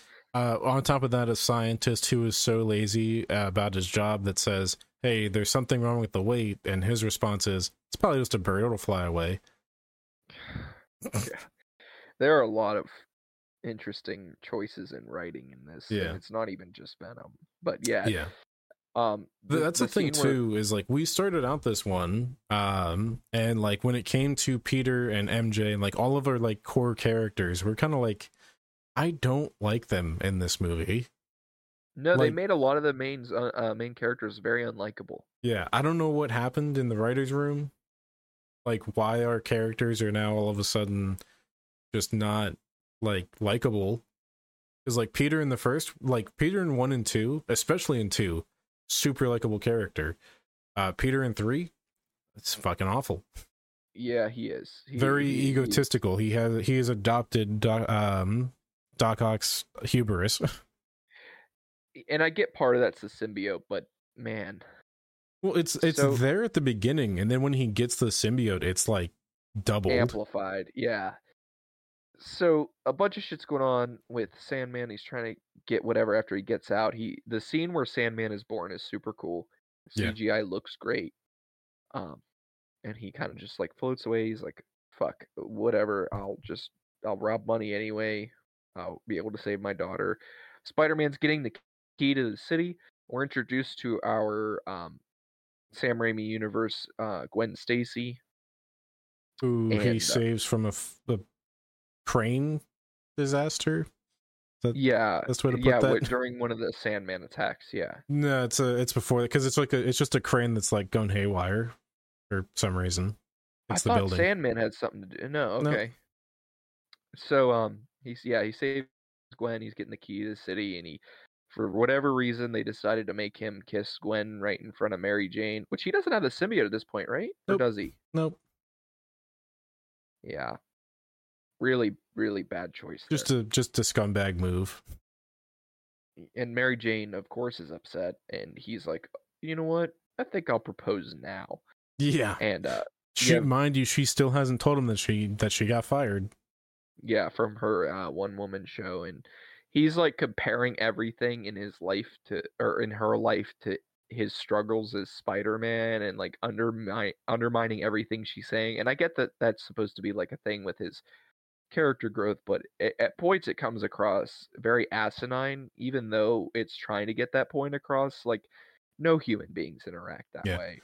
We should also take a moment, since we're here, to discuss Mysterio and the restaurant. That's what I was getting ready for. Yeah, Bruce Campbell's back again, baby. And he's gonna help him propose to Mary Jane. It goes awry. Spider-Man leaves, and is this our after that? Is that's when we get our first attack by New Goblin, right?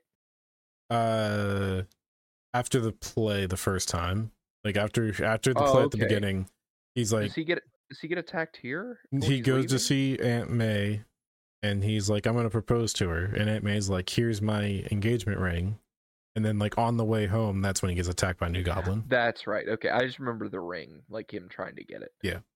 So he isn't able to propose. He's depressed, and then he's on the hunt. Like, he just becomes obsessive whenever the police tell him Captain Stacy, Gwen's father, brings in him and Aunt May, and they tell him that Uncle Ben's real killer is this guy, and he's like obsessed. He's listening to the police scanner, and I really like this section of the movie. He's got the symbiote, and he is just so obsessive with finding Uncle Ben's killer, and he's just listening to it at all hours. And finally he hears something, and he goes. Sure enough, it's the Sandman. We get the cool scene, and I was joking around with Keegan when we were watching during the fight. I was like, throw water on him. It works in all the video games. And he does. He gets wet. And then he gets removed from the movie for 40 minutes. Yeah, he's gone for a while. They find a way to knock him out too, so we can let Venom breathe, I guess. And he's like, goes to Aunt May after this, and he's like, "I killed him, Aunt May. I fucking killed him." Or, well, he doesn't say I, but he's like, Spider-Man killed him, But we're pretty sure that Aunt May knows. Yeah, and I'm like, who the fuck is this? Yeah. Even Spider-Man with the killed symbiote. him. Yeah, it's and Harry's starting to kind of get some of his shit back. Yeah. Like, some of his screws are coming back into place. Meanwhile, Peter at this point in the movie, and again, we're skimming. We're approaching 3 hours. Yeah. This is definitely going to be our longest podcast. It is. It is by like a half hour already. Yeah. So he's like, Peter's pushing everybody away that loves and cares about him. So he decides that he wants to get rid of the Venom symbiote, and he goes to church because earlier on in the movie, Eddie Brock has this like fake picture of Spider-Man that he photoshopped. He gets fired from the Bugle because Peter exposes him for the Photoshop, and he says, he tells him, if you want forgiveness, get religion. So Peter goes to the church, and so does Venom, or Eddie Brock, and Eddie Brock's praying. I think you should mention what happens in the jazz bar before we get there. Oh, I thought we already did that. Nah. You talked about it, didn't you? No, the dance thing. No, I mean, like, there's like the street dance, and then there's the dance in the jazz club. Oh yeah, you're talking about when Peter hits MJ. Yeah.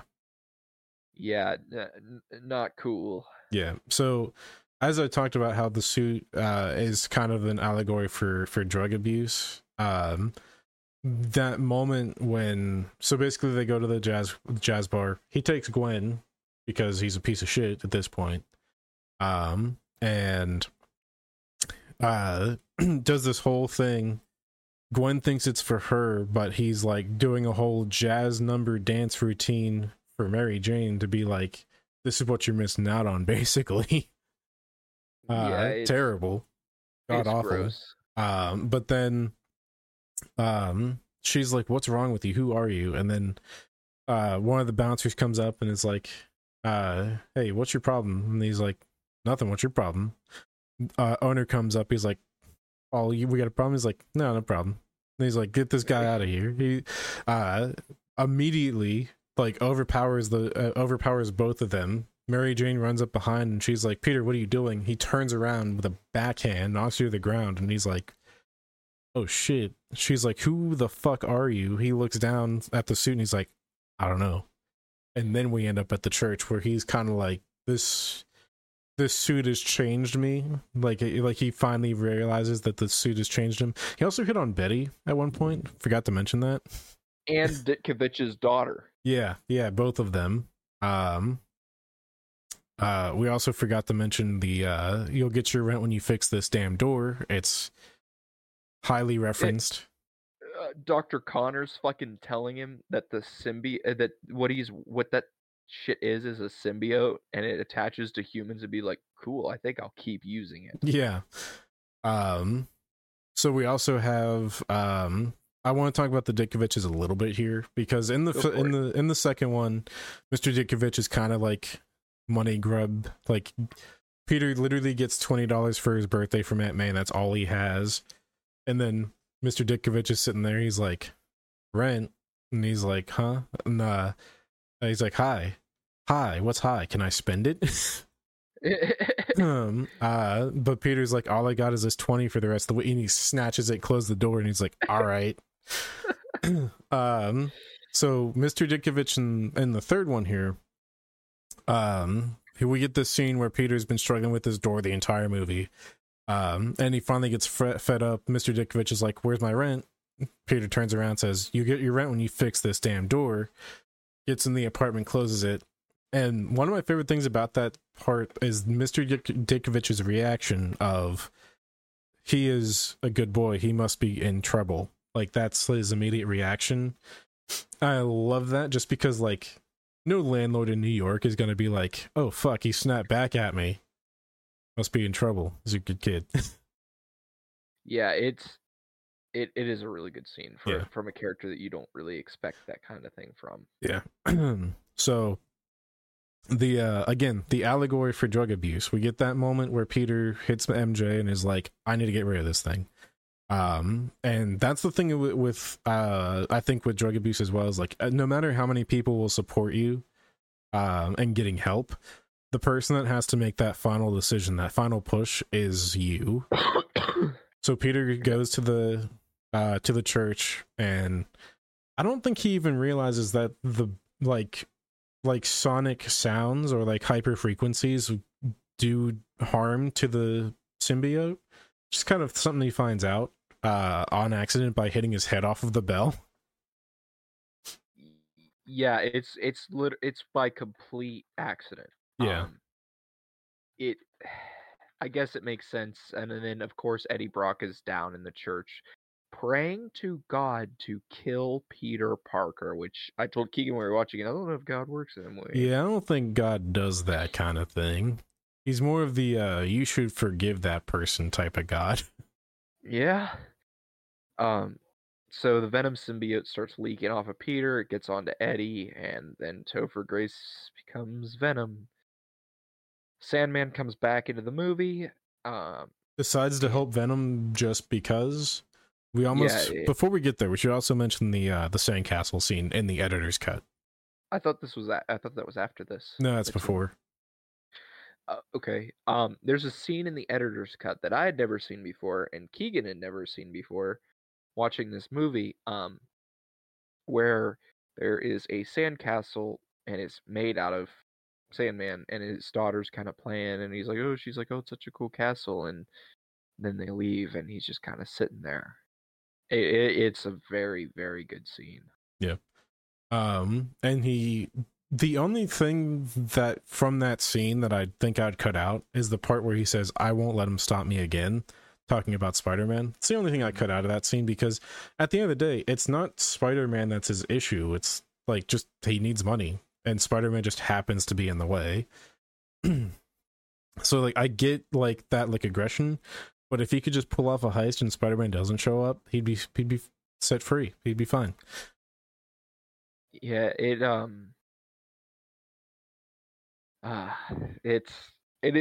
adds a lot of emotional weight to the story too, having that scene. And I know, for some reason I saw a lot of people online had a problem with that scene, and I really like it. I think it adds a little bit more depth to Sandman, and we get a little bit more to his character.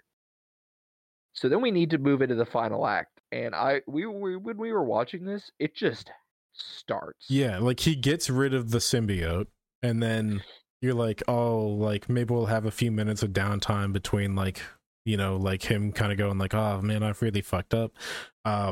No, we don't. It's Act 3 time, baby. It's time for the climax. Yeah. It just starts, and big final battle. Of course, they kidnap MJ, put her in a car on this giant thing that Venom builds out of like his symbiote webs, that they're challenging Spider-Man. And at the same exact time, Harry regains his memory and dons the new Goblin suit. And it's a little bit after this, but Peter goes up to him and he's like, "Hey man, listen." Earlier, he does get it a little bit earlier. I forgot, because they have that like nothing fight where he just blows up half of Harry's fucking face. Yeah. Harry just decides to help him. Go ahead, sorry. Yeah, that's an issue with the editor's cut, because in the theatrical cut we have Bernard, Harry's butler, who comes in. He's like, "The night that your father died, I cleaned his wounds. He was stabbed by his own glider." That's not in the editorial cut, or the editor's cut. And there is another theory that I want to attach there as well, that a lot of people have kind of clung to in recent years. So Bernard is in the second movie and in the third movie, and people theorize that the scene where he tells Harry that Norman like was killed by his own glider, there's a theory that Bernard in that scene isn't actually real, and it's like a side effect of the goblin serum plus a bit of his subconscious telling him like what he's sort of known all along, which I kind of like that theory, but again, I do too. It's just the motivations are so quick and so like flippant, and then in the editor's cut, it's just like, it's not there. Well, yeah, but it's like, would it be better with or without that scene? Yeah, that's true. I don't know, because the only thing that we have in the third one, or for like in the editor's cut, is he picks up a picture of himself, Peter, and MJ together, and it's like shattered, and like he looks at it, and that the scene ends. Then we go into the climax with Peter fighting Venom and Sandman at the same time, and then he just shows up. See, I feel like with the scene with the butler, imagine or not, it makes him look like a fucking dumbass. Yeah. He was literally using the bombs, and he saw the mask. He's using a different version of the glider and the serum. It's just whatever. He's in the final battle now. Yeah. Venom and Sandman teamed up, and then New Goblin comes to help them. There's a bunch of CGI final battle shit. J. Jonah buys a camera off a kid for like $100 or whatever. Yeah. Plus film, moment. Which is extra. Plus, film is extra.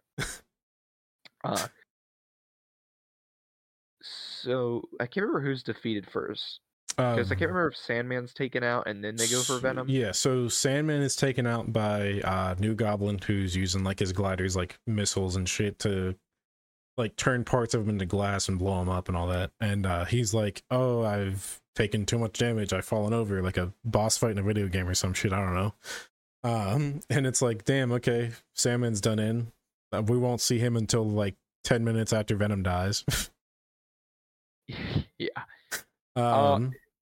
It's so strange. We do get like a bit of a horror element with between Venom and Spider-Man in this part too. Which little side tangent I want to go on really quick. In the final scene here, Peter's mask gets fucked up. I don't know who was like working on the costume design at this point or what was going on, but his mask gets like torn on the left side, and for some reason the lens isn't around his eye, it's up on his forehead on the one that isn't damaged, and it pissed me off. I didn't even notice that. So they start battling. Peter realizes that sound waves affect Venom. And right before that, Harry takes, or is it right before or right after when Harry takes the It's glider? right before. Okay. Harry takes a glider to the chest, what would be a fatal wound, just like his dad. He's introduced as a good guy and then is immediately, whatever. Yeah. So, Peter's battling Venom. He puts him in this like cage, these metal bars, and he's banging the bars together, and the suit starts opening up, and he shoots a web and pulls Eddie Brock out, and he gets one of the pumpkin bombs. He's getting ready to destroy Venom. Really cool use of CGI with the Venom and it's very Sam Raimi. When Venom starts coming over the cage, and he's like this big glob of like black goo, and he's like making these awful like gut-wrenching noises. Yeah. Before Peter hits the metal again and throws the pumpkin bomb. Eddie decides it's going to be a great idea to dive in towards the symbiote right as the pumpkin bomb is detonating, and we get some more skeleton bones for half a frame. I hate Topher Grace. We didn't even talk about his lines. Oh my god, when he picks MJ up whenever they in the final battle, and he's like, "My spider sense is tingling, if you know what I mean." And he's like, I'm like, dude, what do you mean? What do you mean? I remember you laughing your ass off because whenever he did that, I said, "No, can you explain it?" Yeah, it's bad. I don't even want to talk anymore about his character because he doesn't have one. Yeah. Fuck his character. Yeah, it's bad. Especially because he's like talking to Betty. He's like, "I got this girl I intend to marry," and then later on you realize that he's talking about Gwen, and the only date that they've been on was they went to get coffee. That was it. Weirdo. Yeah. He's a fucking little. So yeah. We get another saving grace. The final scene between Sandman and Spider-Man. Yeah, that's what I was about to talk about. Peter's like standing there after everything. Sandman's like, "Hey, so I killed your uncle. Sorry." He's like, I get it and I forgive you. And it's a really good scene. I'm simplifying here, but can we also talk about it briefly that out of all three of these Spider-Man movies, only one villain survives? Yeah. We have the guy that he thought killed his uncle dies. Norman Osborn dies. Doc Ock dies. Venom and Topher Grace die. Canonically, Topher Grace died. Oh, in real life, yes. Yeah. Not Eddie Brock. That was Topher Grace. Anyway. So yeah, the only character that survives out of all these movies is the guy that actually killed Uncle Ben. His last scene with Peter is really good. It is. When he's talking about his daughter and Peter lets him go. I like that quite a bit. And then he also has a line early on when he's introduced and he like goes to see his goes to like get changed out of his prison uniform and everything, where as he's leaving he says, "I'm not a bad person, I just have bad luck." Yeah, again, Thomas Hayden Church's Sandman is so good in this movie. Yeah. I wish he was more of the central focus. It would have been so much more interesting. I agree. With the dynamic with his daughter if they explored that more. But, studio interference, it's a bitch. Yeah. And so is bad writing. The movie, Mary Jane and Peter hold Harry, and then yet another Spider-Man movie ends with a funeral. Out of, what Spider-Man is it, 5 out of 8 or whatever the fuck we calculated? 5 out of 8, and then some sort of funeral, and then even one of the 2 movies or one of the 3 movies that he's in that aren't Spider-Man movies in the MCU ends in a funeral. Yep. So Toby's like, he has his final monologue like he does in all the other movies. He has his final swing. He actually doesn't have a final swing. This is the only movie where he didn't do a final swing. He has the dance with MJ, and then it ends. Oh, no, you're right. You're right. Yeah, that's Spider-Man 3. Continuing, like we kind of talked a little bit about the MCU, there's a great scene where who cures Sandman? Was it Toby? Yeah. No Way Home? Yeah. Toby cures him, and you hear that theme as he looks at his flesh again. And again, Sandman's used so weird in No Way Home. Yeah, him and Lizard, in my opinion, are used very strangely, because the way that they set up the story for those guys is that they like perished just like moments before they like get brought back. But Sandman and Lizard didn't die. We'll have to burn that bridge when we get to that. Yeah, we'll get there. But yeah, that's Spider-Man 3. Again, I don't think it's the worst movie ever made, but it definitely has a lot of problems, and it has a lot of things that it does very well. Yeah. So, again, like, it's not a bad movie, it just has bad parts. Hey, that's us. So anyway, we're gonna go ahead and rate the rest of our characters here. We gotta put Mysterio in S tier. Yeah, I mean, it's even Bruce if it's Campbell. At the bottom. Emo Spider-Man, I want to go D or C. Like I said, it's like he has like the nerdier aspects of like what somebody would think is cool, so I think that gives him a little bit of merit. So yeah, I'll put him above that guy. Yeah. Dr. Connors. How the hell did Eddie Brock get an F tier already? That's so crazy. Weird. Dr. Connors, I think, is a good like high B because he's present in all 3, and I really think Sam Raimi was gearing up to do something with him. Yeah, I don't think he's actually in the first one, but he is mentioned. Yeah, he's mentioned in the first one, and he has scenes in 2 and 3. Can we also get character? Can we get the one of the dudes that walks into Peter when he's trying to tie his shoe in Spider-Man 2? That is just Sam Raimi hitting him in the face with a backpack. That's S tier. Yeah, that character is S tier. Yeah, that for those of you who don't know, is another practical effect by Sam Raimi. Hit him in the face with the fucking duffel bag, knocked him over. Yep.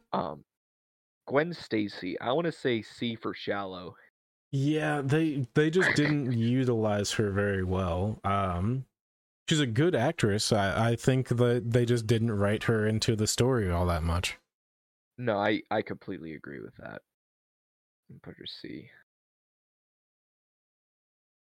New Goblin, I want to say low A. If we're going New Goblin, are we doing Harry overall? Harry full trilogy, I would say low A. Yeah, I'd say either high B or low A, just because like he has great chemistry in the first one, but he's just kind of brain dead in the second and third in terms of his own father's mortality. I like his motivation in 2 because he doesn't know about as soon as he found out about the Goblin Gear, Yeah, no, I agree. Hoffman. S tier. S tier. That's an easy one. S tier. Probably higher S tier. MJ. I want to put her like right next to Harry. Like they both have their good and bad moments. Yeah. Like not the worst thing ever. I don't know. So, Mr. Ditkovich. I'd go high B or low A personally, just because the scene where he's like he must be in trouble, like that thing, like that gives him a lot of depth. It's the same with JJ when Goblin comes in through the wall and he like defends him, you know? Yeah, they both have that integrity. Toby's got to be S. Are we going on his Spider-Man, his Peter Parker, or overall? overall, I would say S. I would say S as well, just because for many, many people in like our age range, that is their Spider-Man. That is who defines the character to this day for them. It's hard to even talk about like Spider-Man without bringing up this trilogy. No, I 100% agree with you. Robbie? I would go A as well. Just like you had like that moment when he's like, I heard Spider-Man was there, and he has like this little side eye with Peter, and Peter's just like, yeah. Like another person that definitely knows. Yeah, there's a lot of that in this trilogy. Especially there's a few moments while we were watching them that we were like, does May know here? Yeah. I'd Sandman's S. I can agree with that. I would say lower S, of course, than like the other villains, but I would say he's still S. He's a great villain. What's Ditkovich's daughter's name? I don't remember. Priscilla or something? I don't know. Ditkovich daughter name. Ursula. Damn. B for not being that there. Relevant. Yeah, she was there. She made some cookies with nuts there to signify that Toby had gone nuts. For our audio listeners, our S tier goes from top to bottom, and then we'll just go through each tier. We got J. Jonah, Doc Ock, Green Goblin, Spider-Man, Bonesaw, Mysterio, Hoffman, Sandman, Uncle, and then we're in A tier: Uncle Ben, Betty Brant, Mary Jane, Harry, Mr. Ditkovich, Robbie. B tier: Dr. Kirk Connors, Ursula, Flash, Aunt May. C tier: Emo Pete, Gwen Stacy, Mr. Aziz. None in D tier, and in F tier we have Topher Grace's god awful Venom. And a partridge in a pear tree. Good lord.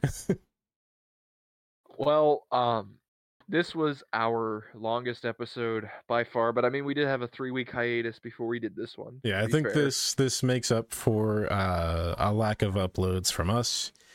So we almost spent an hour on each of the fucking movies. Yeah, I think Spider-Man 3 we rushed through a little bit.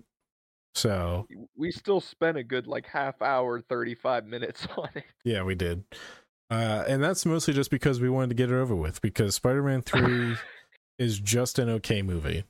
It's at least still a film. I can still give it that. Yeah, it does have those elements that we were talking about earlier. It's just not like a soulless. The Venom shit in it is soulless. It is. There's no like actual Venom. There's nothing. There's nothing to Eddie Brock. There's no motivate. It's as I've aged, like I've come to the conclusion that I just don't like Venom that much. I don't either. So like, I don't know. As a kid, I was like, "Oh, Venom's cool." It's because I didn't really understand Venom at the time. I didn't like have that amount of knowledge that I do now. Like I've grown up and realized that Venom is just kind of a mid character. I'm the same way. I grew up thinking Venom was awesome and one of the coolest Spider-Man characters, and now I'm like, I liked when Candyman played him in that new Spider-Man game, but like other than that, and even then in there, he's still not great. Like no, I liked the relationship between Harry and Peter in that game a lot. Venom was just there again. Yeah. And even the Venom standalones are won't get it. We won't get into those right now because that may or may not be a future episode at some point. Yeah. But we've been rambling for about 3 hours. So. That's what I was getting into. I was getting into it. Yeah, this was our longest episode by far. We are covering Marvel's best horror trilogy. Thank you, Sam Raimi. Even for a few of the missteps that these movies do make, there are so many great leaps in comic book movies. Yeah, came from all three of these. And as far as Phase 4 Marvel goes, you have one of the better movies. Just take out that Illuminati shit and we're good. Oh, from Sam Raimi, yeah, Doctor Strange, exactly. Like the horror elements in Multiverse of Madness are great. I don't want to go too far into it, but just the horror elements that he utilizes in there, phenomenal. No, I completely agree with you. And maybe that'll also be a topic someday. Someday. We'll see. But for today, we've been talking for 3 hours, and I think it's about time that we call this one. I agree. So we're not going to promise anything for next week just yet. We're still figuring that out. We'll see which one we're going to do first. We'll see what happens, and then should we tell them the name for the other possible idea? Because it's the 2 Scorsese ones I named earlier. What was the other one? Amazing Spider-Man 1 and 2. Yeah. We may as well, like, because we want to do that, whatever we're calling it, reel to reel or whatever the other one we're thinking of. We want to do that for Scorsese, and then for like our next full-fledged episode, we wanted to do Amazing Spider-Man 1 and 2. So one of those will happen within the next week or so. Hopefully, if we find the right time for everything and it all lines up. But that has been Mixed Media with Mr. Rager and Mr. Toast, episode 21. Thank you guys so much for watching. Audio listeners, you guys are great. Visual listeners, after we're live, thank you so much. And to our Twitch chat that was here for our stream today, thank you guys so much. And everyone have a fantastic day or evening. Yep. Join the Discord. Good night, everyone.